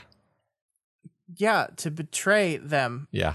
Like, and he's even acknowledges his betrayal of his group as he does this. This guy who's so wound up in the concept of being betrayed by these people does this. And he and I think you're absolutely right that he's so conscious of this activity, but it never stops him, right? Mm-hmm. He calls this is like transitioning from childhood to shitty, like to being a shitty adult, because this is what shitty adults do, is they betray people. And so he's just going to join that team by betraying his people, and asking them to give them bullshit hope. And their response to that is, no, I don't think we can do that. And he's like, then fuck you then, which is like, Egg, make up your mind, buddy. Yeah. Yeah, man, so frustrating. It's frustrating being in his head because, I mean, I don't think I was ever this bad, but I can identify with just being kind of angry and dumb and hypocritical. Yeah. So yeah. So then proceeds this complicated, multi-layered Weld and Sveta communicating subtly with each other to let Egg believe that Sveta never told Weld the message that Egg tried to convey. Yeah. Situation. Basically, Weld or Sveta, Egg, third time's a charm. Egg brings up the thing that the moment that we saw in Sveta's interlude, where he told her what the real idea behind their organization was, and that the fact that they want revenge was becoming more and more important to a larger group of the people, and they pretend, like in a moment, like Weld makes this decision at like the drop of a hat, basically, that okay, we're gonna pretend that she never told me this, and therefore I'm gonna use my anger and disappointment and feeling of betrayal in Sveta to endear the rest of the Case 53s to me, because it wasn't my fault, it was her fault, and therefore you shouldn't be mad at me, and therefore he can get an in with them and win them over to his side, and in order to help them in his mind. Yes. Right? I think that's it. That's it. It's incredibly complex, and there's a lie detector standing right in front of them. It's so stupid. It's very like so I have some thoughts about Weld, which I would like to air at this moment. Yeah, go for it. I think that Weld is fucked up. Like he basically took on leadership of the Irregulars, and everyone thinks he's this Boy Scout great guy. They still do, by the way. Like, he still has all these like characters in the story who are fans of him. Sure. But he then led the K-53s into a situation where they then betrayed him and tried to kill him, and then they all got killed. So he probably feels like horrible guilt for how all of this went down. And we never really see a real indication of this. But like, I feel like Weld is struggling with some really strong emotions surrounding the whole K-53 situation. Maybe even worse than Sveta, because like Sveta didn't actually lead them into that situation. She had her own role in it, but Weld kind of sees himself as a certain way, and it probably fucks with him a bit that everyone sees him as this paragon when he feels, I'm just guessing because he doesn't say this, but I would guess that he feels like a failure who let everyone down and led to a horrible disaster. Yeah. And so I feel like what's happening here, I realize I'm kind of piling on conjectures, but I feel like what's happening here is Weld is so desperate to like regain some connection with these K-53s, or regain some esteem in their eyes, or redeem himself from his mistakes, that he is doing very uncharacteristic and sort of stupid things that are really going to blow up in his face. That certainly draws a very convincing picture of why he would undertake this seemingly ridiculous plan.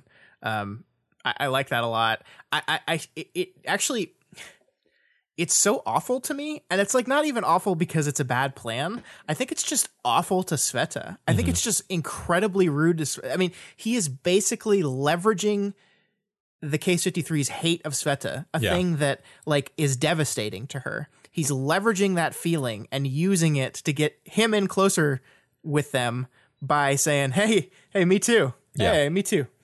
And it's just so mean to her. Like, I mean, we'll see in the next chapter that she's like, "Hey, Weld and I are doing this thing," and she's going along with it. But oh my gosh, like I can't imagine her actually being okay with it, you know?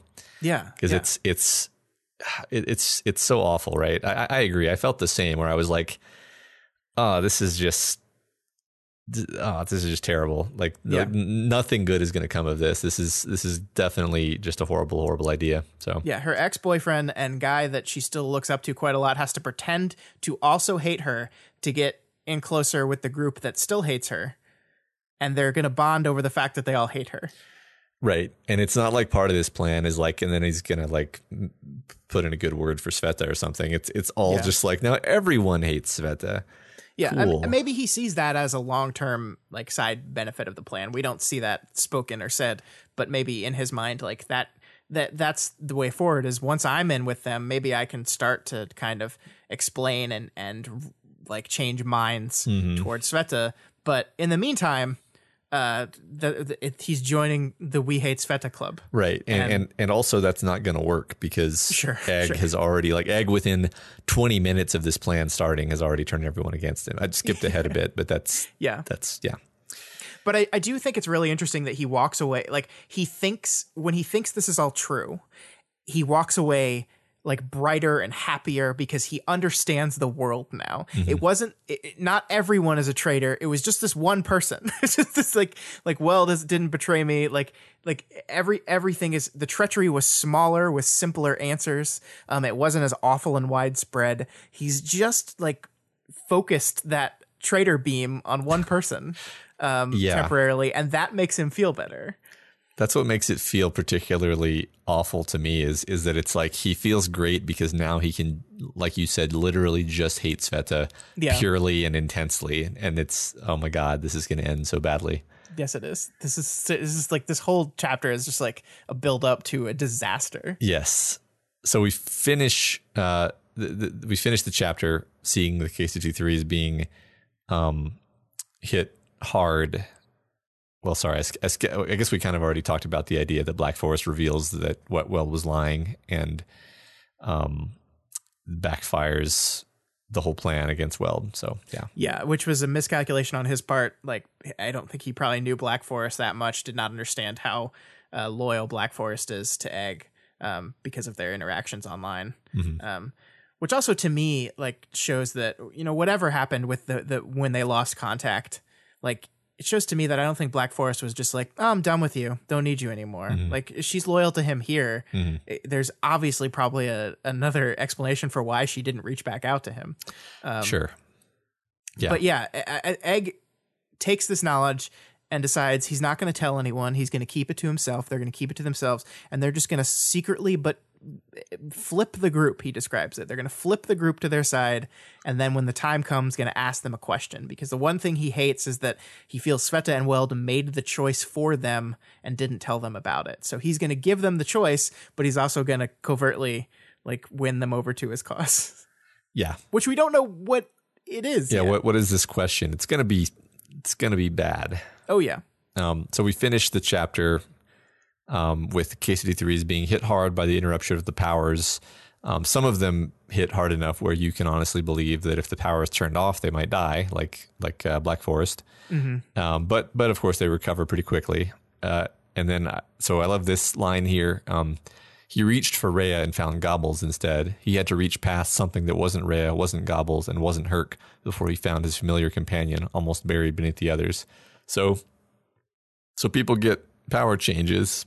He got a new god birdie. Got a new little birdie. I'm sure Chekhov's god bird. Yep, Chekhov's god bird. This is going to be bad. Everything about this interlude is terrible, and it's fitting because it's Egg, and we know that eggs are extremely, extremely bad. I hope he pulls a fucking Titan out of his egg. It's just a whole Titan. Just yeah, that'd be good. Yeah. So yeah, I don't know what Egg is up to, other than fucking up whatever Weld and Sveta want to do. I don't know what he wants to do. Yeah, I mean, like, it ends with Black Forest looking down, almost as if she's looking through the ground to what lays below. To hell. Yeah, to hell, to the Shard World, whatever. It seems like that's the direction we're going. And then we get the line, the body snatchers are in. In the Shard World, I think like that's he's going to do something with the fact that K-53's powers are very close to the surface, right? They're going to be doing some tinkering in the Shard World. Tinkering's a bad word because that has different connotations. They're going to be screwing with some stuff in the Shard World on their own, secretly, with body snatchers. Yeah. And it might, and maybe it'll all work out and nothing bad will happen. Yeah, sure, Scott. Sure. All right, let's move on into 19.3. The Titans are retreating. Fortuna is mobilizing, and we're heading out of the frying pan and into the clutches of a 4-dimensional anaconda made out of fire. What does a 4-dimensional anaconda made of fire look like? I mean, I assume you pictured whatever I pictured in your head when I said that. Well, that's a cheat. So Victoria finds a spot to park her laser, and then she uses her aura as a warning light as she's landing, which apparently causes people to just freeze in place. Scott, I've been waiting for Chekhov's aura to pop off for this entire book, and I feel like we're getting close. Yeah, we're definitely going to find out some information about this damn aura, right? Maybe never what was up with previously, but what's up with it now? Yeah. I don't you find it all interesting, though? Or perhaps not interesting and more just indicative of her emotional state, is that she seems relatively uninterested in really examining her new powers, right? This is Cape Scholar Victoria. My files are the most important thing in the world to me, Victoria. And she flares her aura. People look at her not in the way she expected. And then she's just like, got to figure that one out later. Yeah. Then she does the same with her force field. Basically, she makes sure it's still functioning. And I think she mentions to Jeff that it's 3 sizes smaller, which is a great Grinch reference. Thanks, Victoria. And then he says interesting, and then she says it wasn't really capturing my attention right now. And look, that makes sense, right? She's worried about her team. There's a bunch of crazy shit going on here that she's worried about, and her mind is in 100 different places. But she's also the scholar, and I am a little surprised that we don't see any internal monologue in her where she's like wondering how did the powers change? Why did this happen when we did that? Is it going to happen every time? What is my aura doing? Like, she's not interested in any of the answers to those questions right now.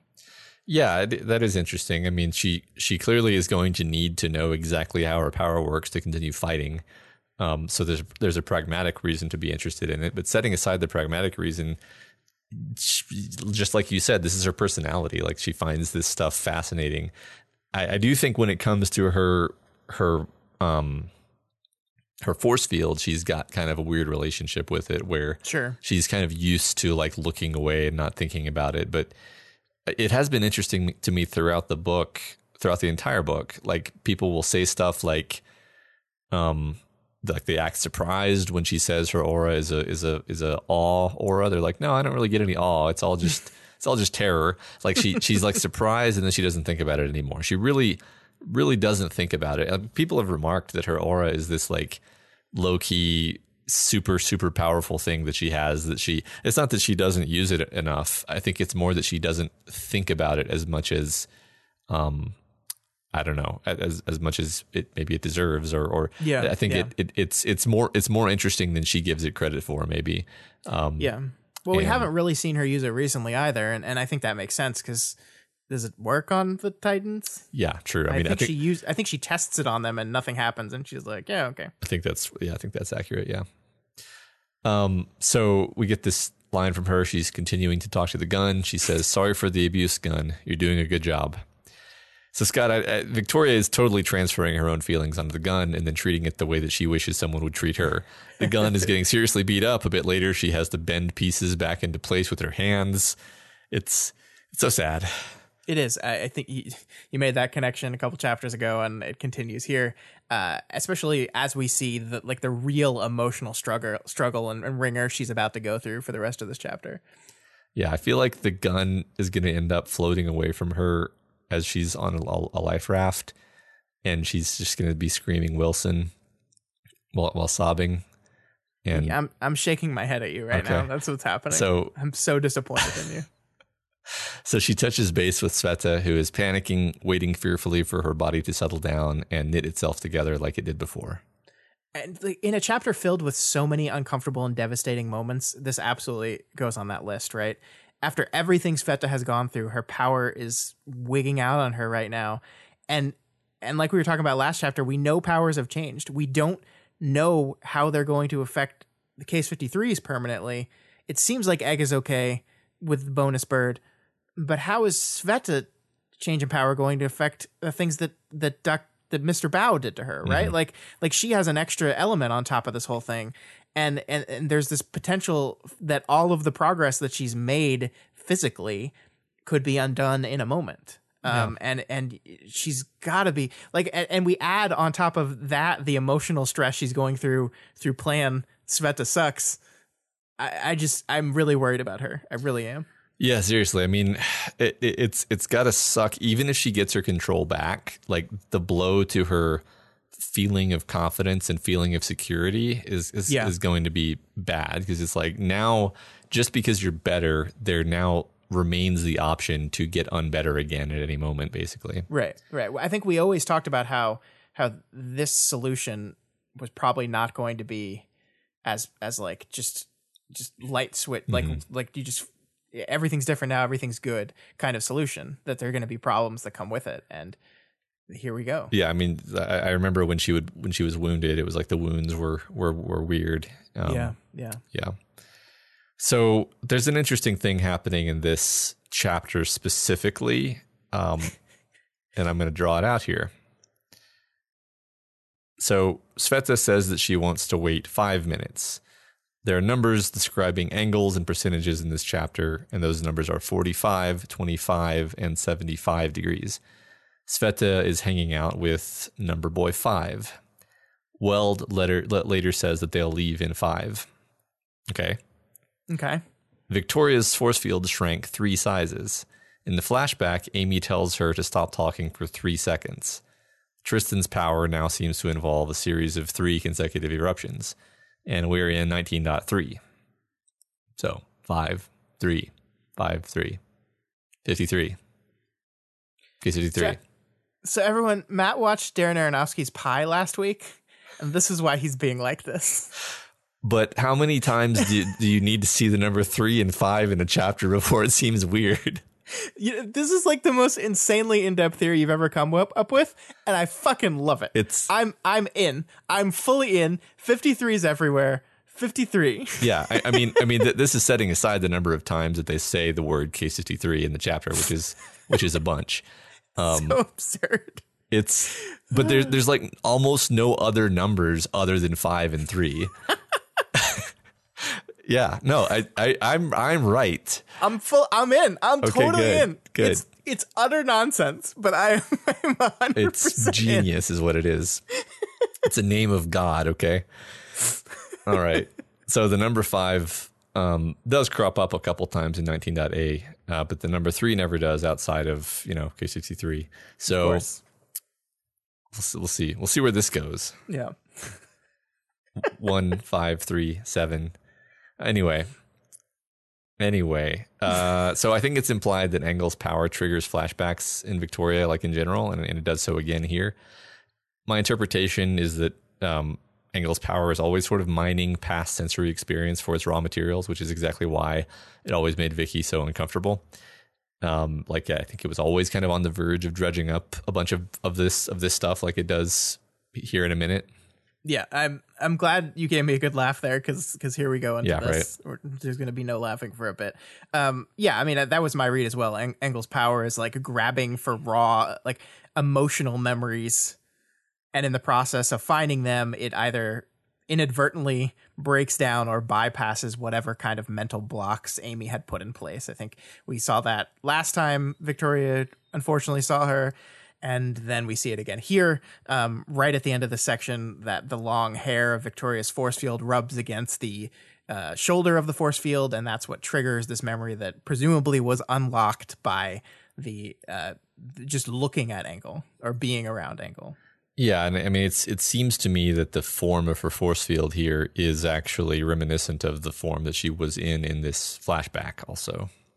Yeah, I think that's probably right. I think I don't think we can know that for sure, but we do get noted it has less arms and legs. The hair the hair is longer, yeah, for sure. That begs the question though, like we just talked about how this memory was probably unlocked by and triggered by Engel's power, right? But the wretch redid itself before all that. The wretch redid itself after the power laser reboot thing. Mm-hmm. So, I mean, does it hint that the shard has or had access to memories that Victoria does not? And that I asked that question as I was writing it down in the notes, and I kind of answered it myself immediately. Like certainly that makes sense. The shards are storing memories as they're happening into their database, and that storage system probably independent from whatever shit Amy was doing to her brain. So the shard probably remembers all that stuff or has it in its databanks, presumably, right? I mean, maybe I'm going too far with it here, but you could even say like the shard just accessed that memory in order to build this force field. And so it's very close to the surface, as it were. And so it's the first thing that gets dredged up when Engel's power comes into play. And also it's possible that the shard has wanted her to remember this for some reason.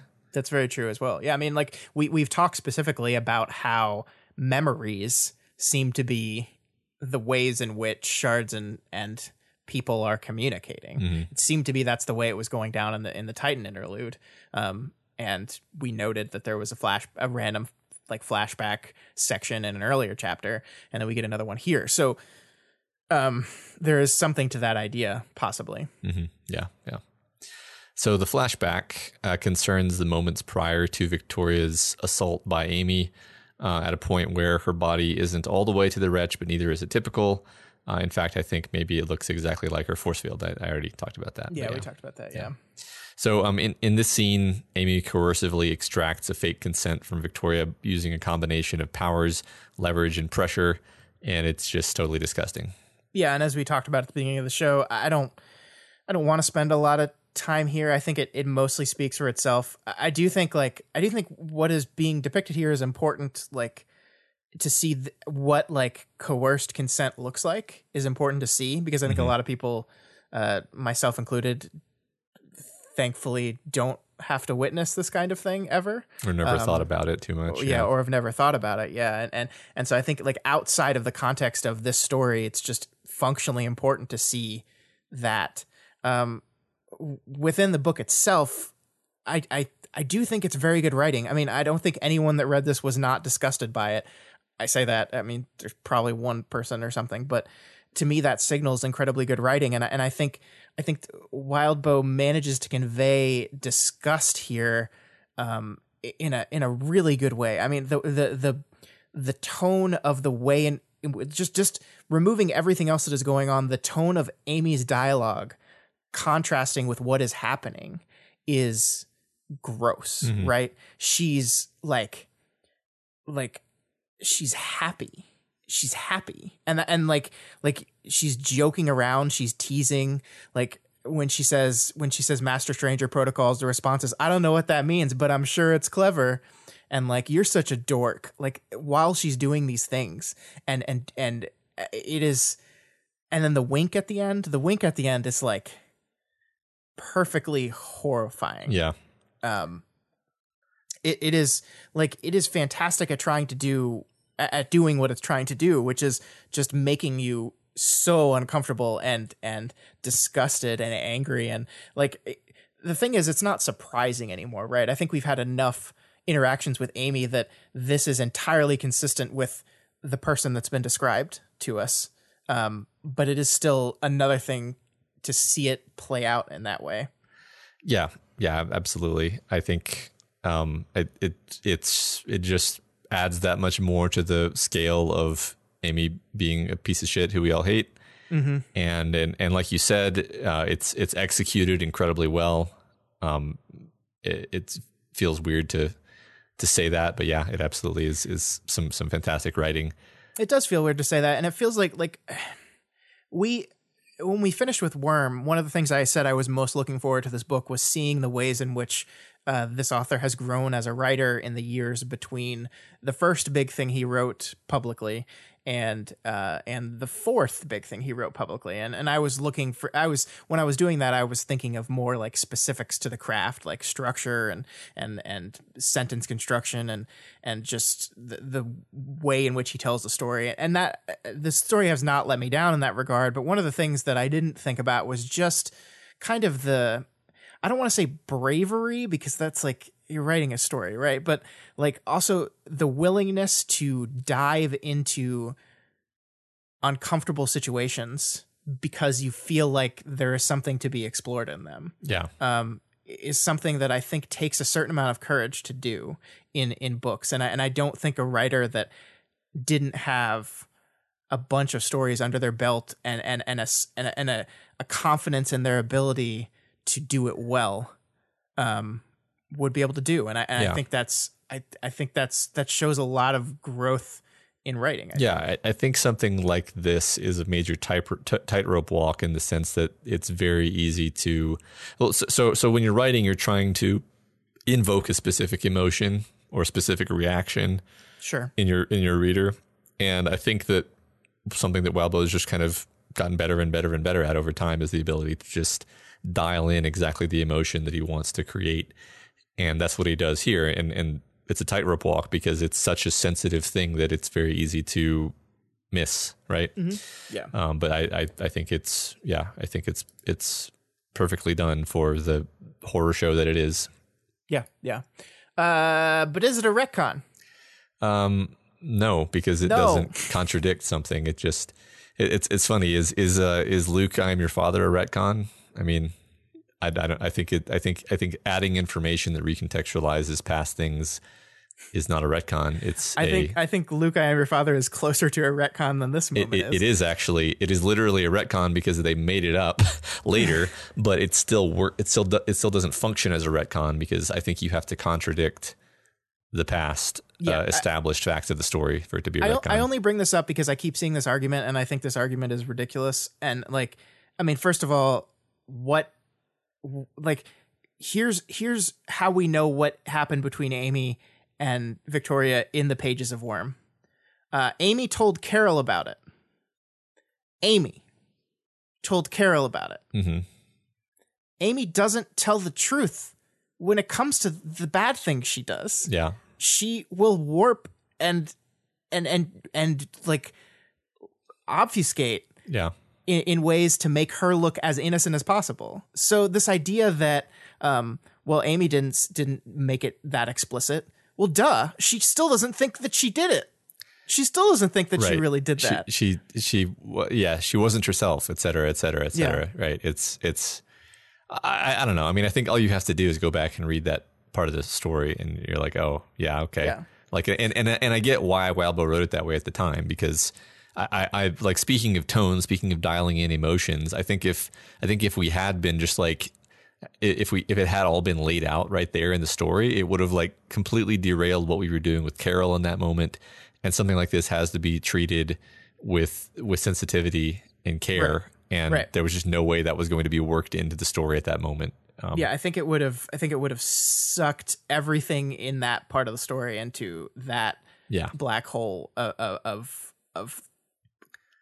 difficulty that it's dealing with. And that was not what that story was doing. I think an interesting question that springs from this is like, is Carol aware of this and in denial, or is she or did she never really put two and two together in the first place? And I think there's a read that she's aware of it in denial. I think that would be I mean, that certainly makes her actions in this book even worse, right? Mm-hmm. With that, I mean, like, yeah, I mean, if she is aware of it, then my opinion of her is far lower than it would be otherwise. Let me put it that way. Sure. Yeah. Yeah. So yeah, it's not a retcon. That's stupid. No. The only way you can know that for sure is if Wildbow said publicly that that was not the play, because nothing in the book says definitively that this did not happen. Right. In fact, the subtext says the opposite. Yeah, so. I mean, this is not a difficult problem. This is knockdown, right? It's just I just is can't not. get it. Like, it's Amy. Right. She's building a narrative of what happened. Like that's what she does. That's her whole thing, and it always was. Exactly. Yeah. All right. So she comes back to herself from the flashback, and she's like clawing at her face in this reaction of just like shame and self-loathing, and it's horrible. Yeah, and I think the question I asked myself and the question we all have to ask ourselves, like coming out of this moment and seeing Victoria like this, is why? Why are we doing this? Like from a narrative perspective. And I'm not like, I think like Victoria already hated Amy. Amy was already seeming unwilling to admit the things that she had done. So like, why are we putting our character through this? And I'm not sure I know the answer to that question yet. I mean, I think by the end of this chapter, I got some ideas based on some of the things happening. But like for the movement of our character, where does this advance us specifically? Because it's a lot, right? Mm-hmm. Like it's a lot happened.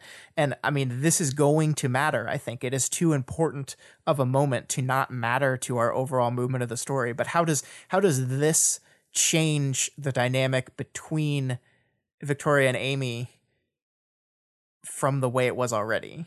And I think that's where I think that remains to be seen. I think that remains to be seen, and this idea of memory, is memory good or bad, right? Like, I mean, that seems like a simplistic way of putting it, but it does seem to be something that is being focused on in this arc. This idea that she said she wanted all of her memories back, if I recall, and apparently she didn't get them all back, but now she is, and she kind of doesn't want them anymore now.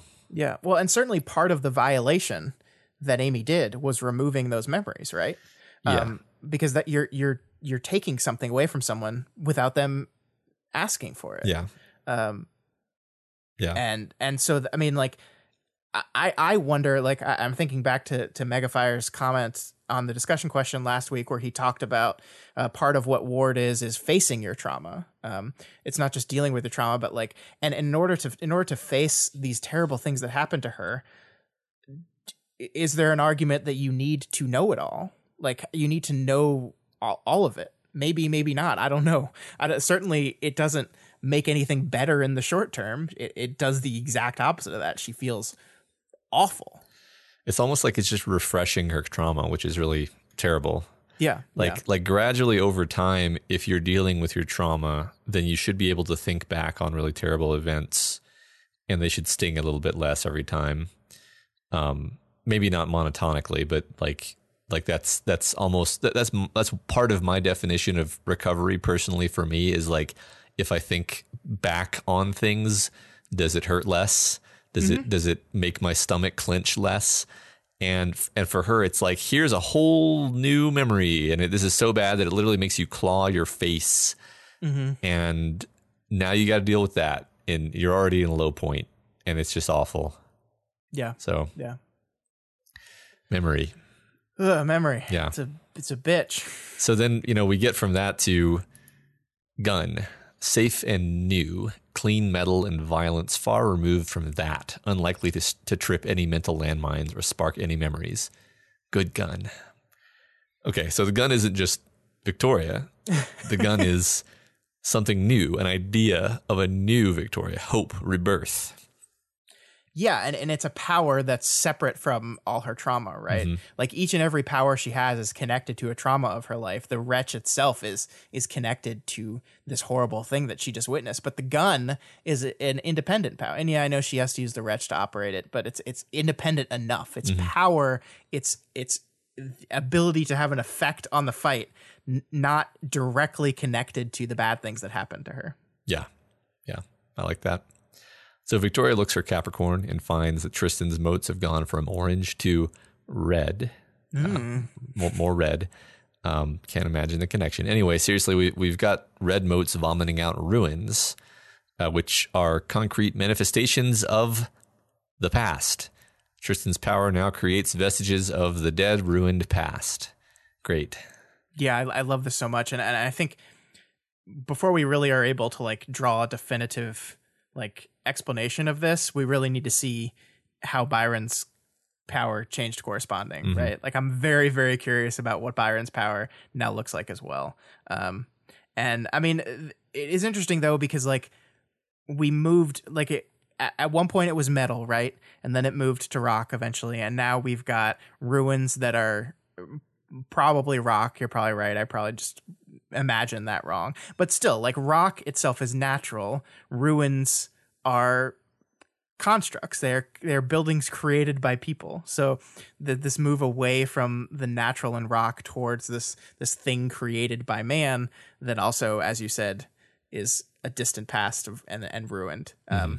It's very interesting, and I really can't wait to see what Byron's looks like. Yeah, me too. That was like my immediate thought was like, oh, I hope we get to find out what the other one is. Yeah. What if it fucking summons a chocolate fountain, Matt? Would you lose your shit? Liquid chocolate, yes, absolutely. It's been in the cards the whole time. I mean, it is really fun at this point in the story to introduce this idea of slightly different powers, because it gives us this kind of thing to be excited about.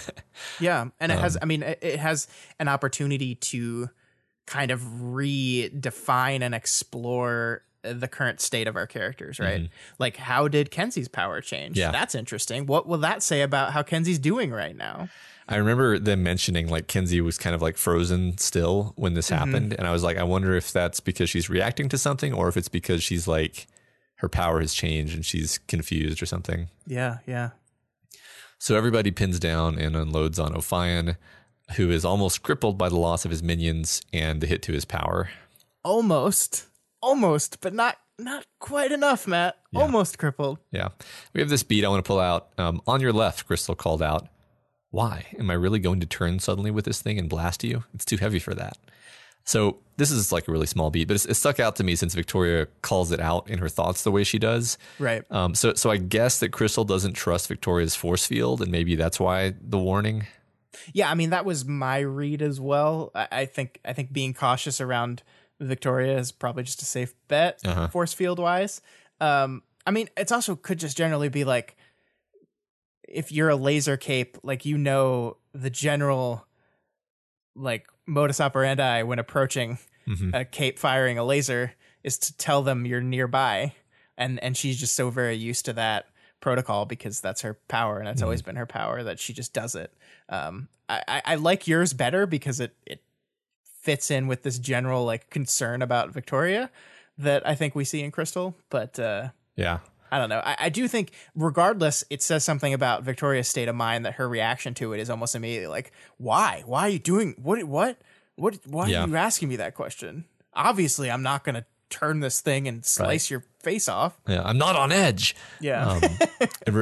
Now that we're talking about it, I'm just juxtaposing with this idea of Crystal first landing and startling Victoria, and then Victoria landing and startling a bunch of people, and now Crystal approaching very, very obviously and saying, "Oh, I'm here. I'm approaching you." Yeah.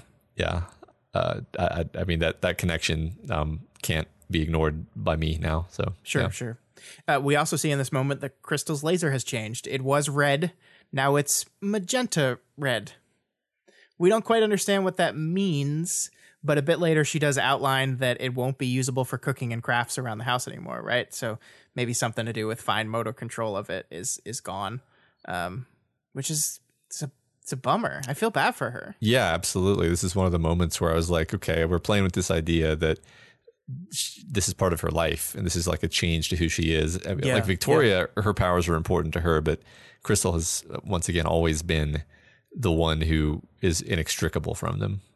Yeah, and I think it shows like how much that is on the forefront of Crystal's mind. That's one of the first things she brings up to Victoria is like, look, here's these things I can't do anymore, and I'm consciously thinking about. Yeah. So just after this, we have this moment where Victoria thinks that right now, the way she's feeling, if somebody had a parahuman cure for it or something just to let her forget it all, she would take it. Or she might have taken it, is how she words it in her head. That's how low she is. And I think there are a lot of hints that Crystal is actually more or less babysitting Victoria in this moment. And that Victoria probably seems really out of it to all of her friends. Yeah, I mean, I think the Crystal babysitting, like this great moment where she notices almost right away. Like Crystal flies up and makes this goofy quip about how Victoria's gun is kind of like a dick. Yeah, and it's very similar to like the refreshing and goofy quipping that we got a couple chapters ago. And I think you and I specifically talked about how good this felt in this moment where everything was dire and bad. And then Crystal kind of flies into the book again and just lightens the mood a little bit with her funny quipping with her sister. And this time Victoria is just like not in the mood for it. Like her response is immediately like, don't. Please.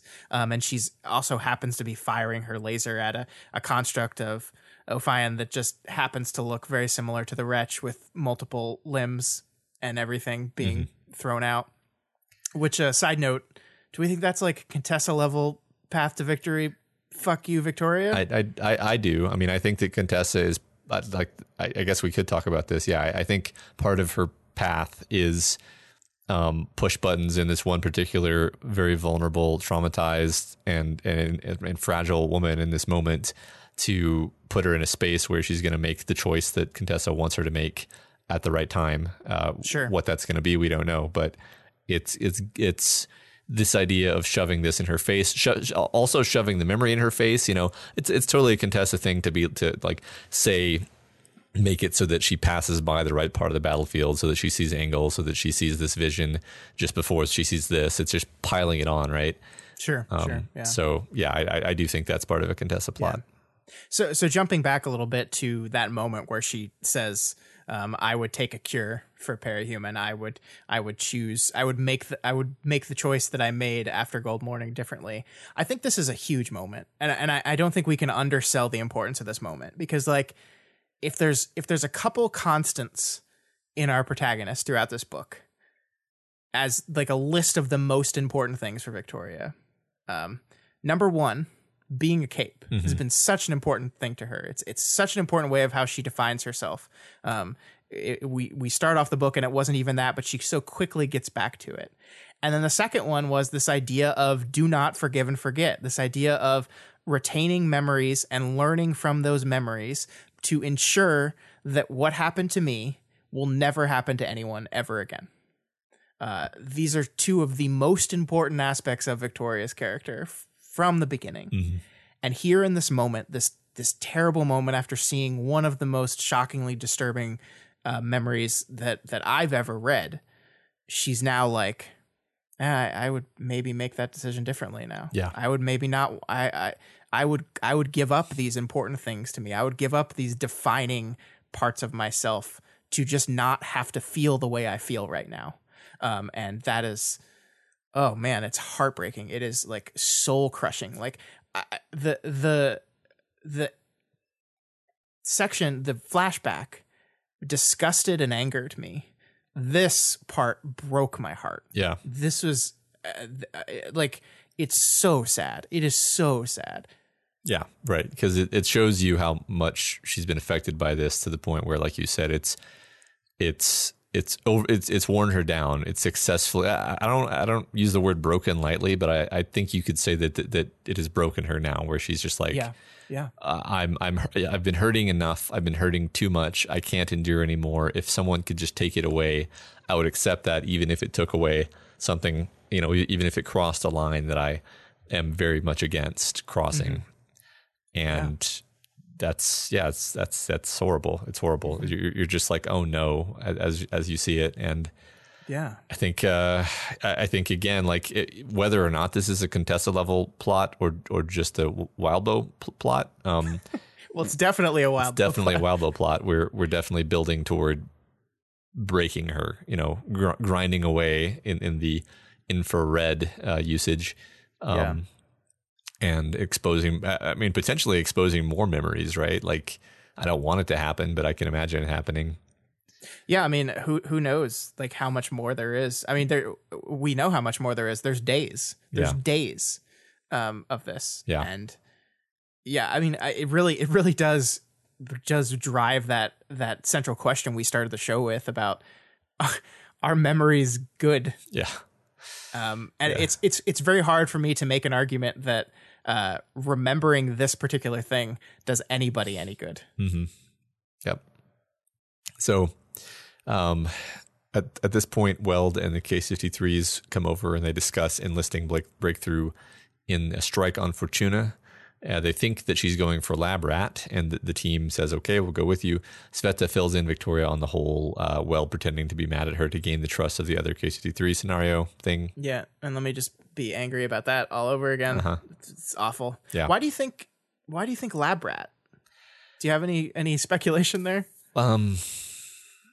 Not really. I really sat with it for a while and was like, what specifically? I mean, like, the thing we know about what she's doing specifically, right, is cracks are coming. She wants to hold them off until the right moment. We get a confirmation from Kenzie at the end of this thing that cracks are coming soon. I just don't know how Chris slots into that. Yeah. And I really want to, because we talked last week that we thought Chris was going to circle back into this thing and be really important. And here's the book kind of laying that path out for us, that yes, he's going to matter in some very specific, important way, and how that's going to play off. So I'm really, really excited to see where this part goes. Yeah. All I could think of is this idea that, like, Chris wanted to make like a modified humanity, and that maybe that would play into the like negotiated Seamerg Contessa plot somehow. But Yeah.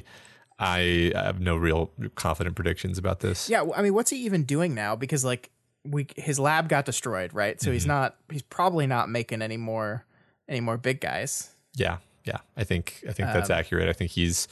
I mean, we kind of saw him participating in the fight with Arachne, but yeah. I don't know what his plans are in the near term. So yeah. And so there's this part at the end that I want to talk to you about, though. It's like the very end of the chapter. I replayed previous conversations with Contessa in my head, the decisions she'd posed for us, the fact that she'd been unwilling to make it herself. Was there a weakness there, a way past the Titan and to Contessa herself? And then the flashback image of Amy's face crossed my mind, alarming and disconcerting, gross, perplexing, somehow tied to the former thought. So that's really interesting for me, right?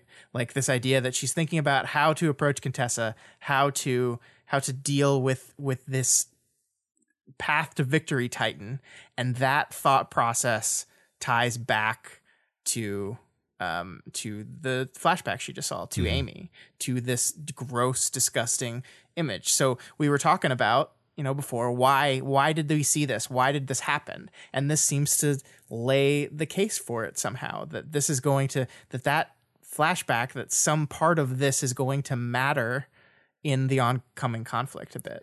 Yeah, I mean, maybe the Waste even directly is pushing her to see this. Like maybe Waste wanted her to see that memory for a reason, for a tactical reason. Sure. Like it's like all it is to us is this really upsetting, human moment, basically, of horror. But maybe Waste is like, no, I'm trying to show you something about this.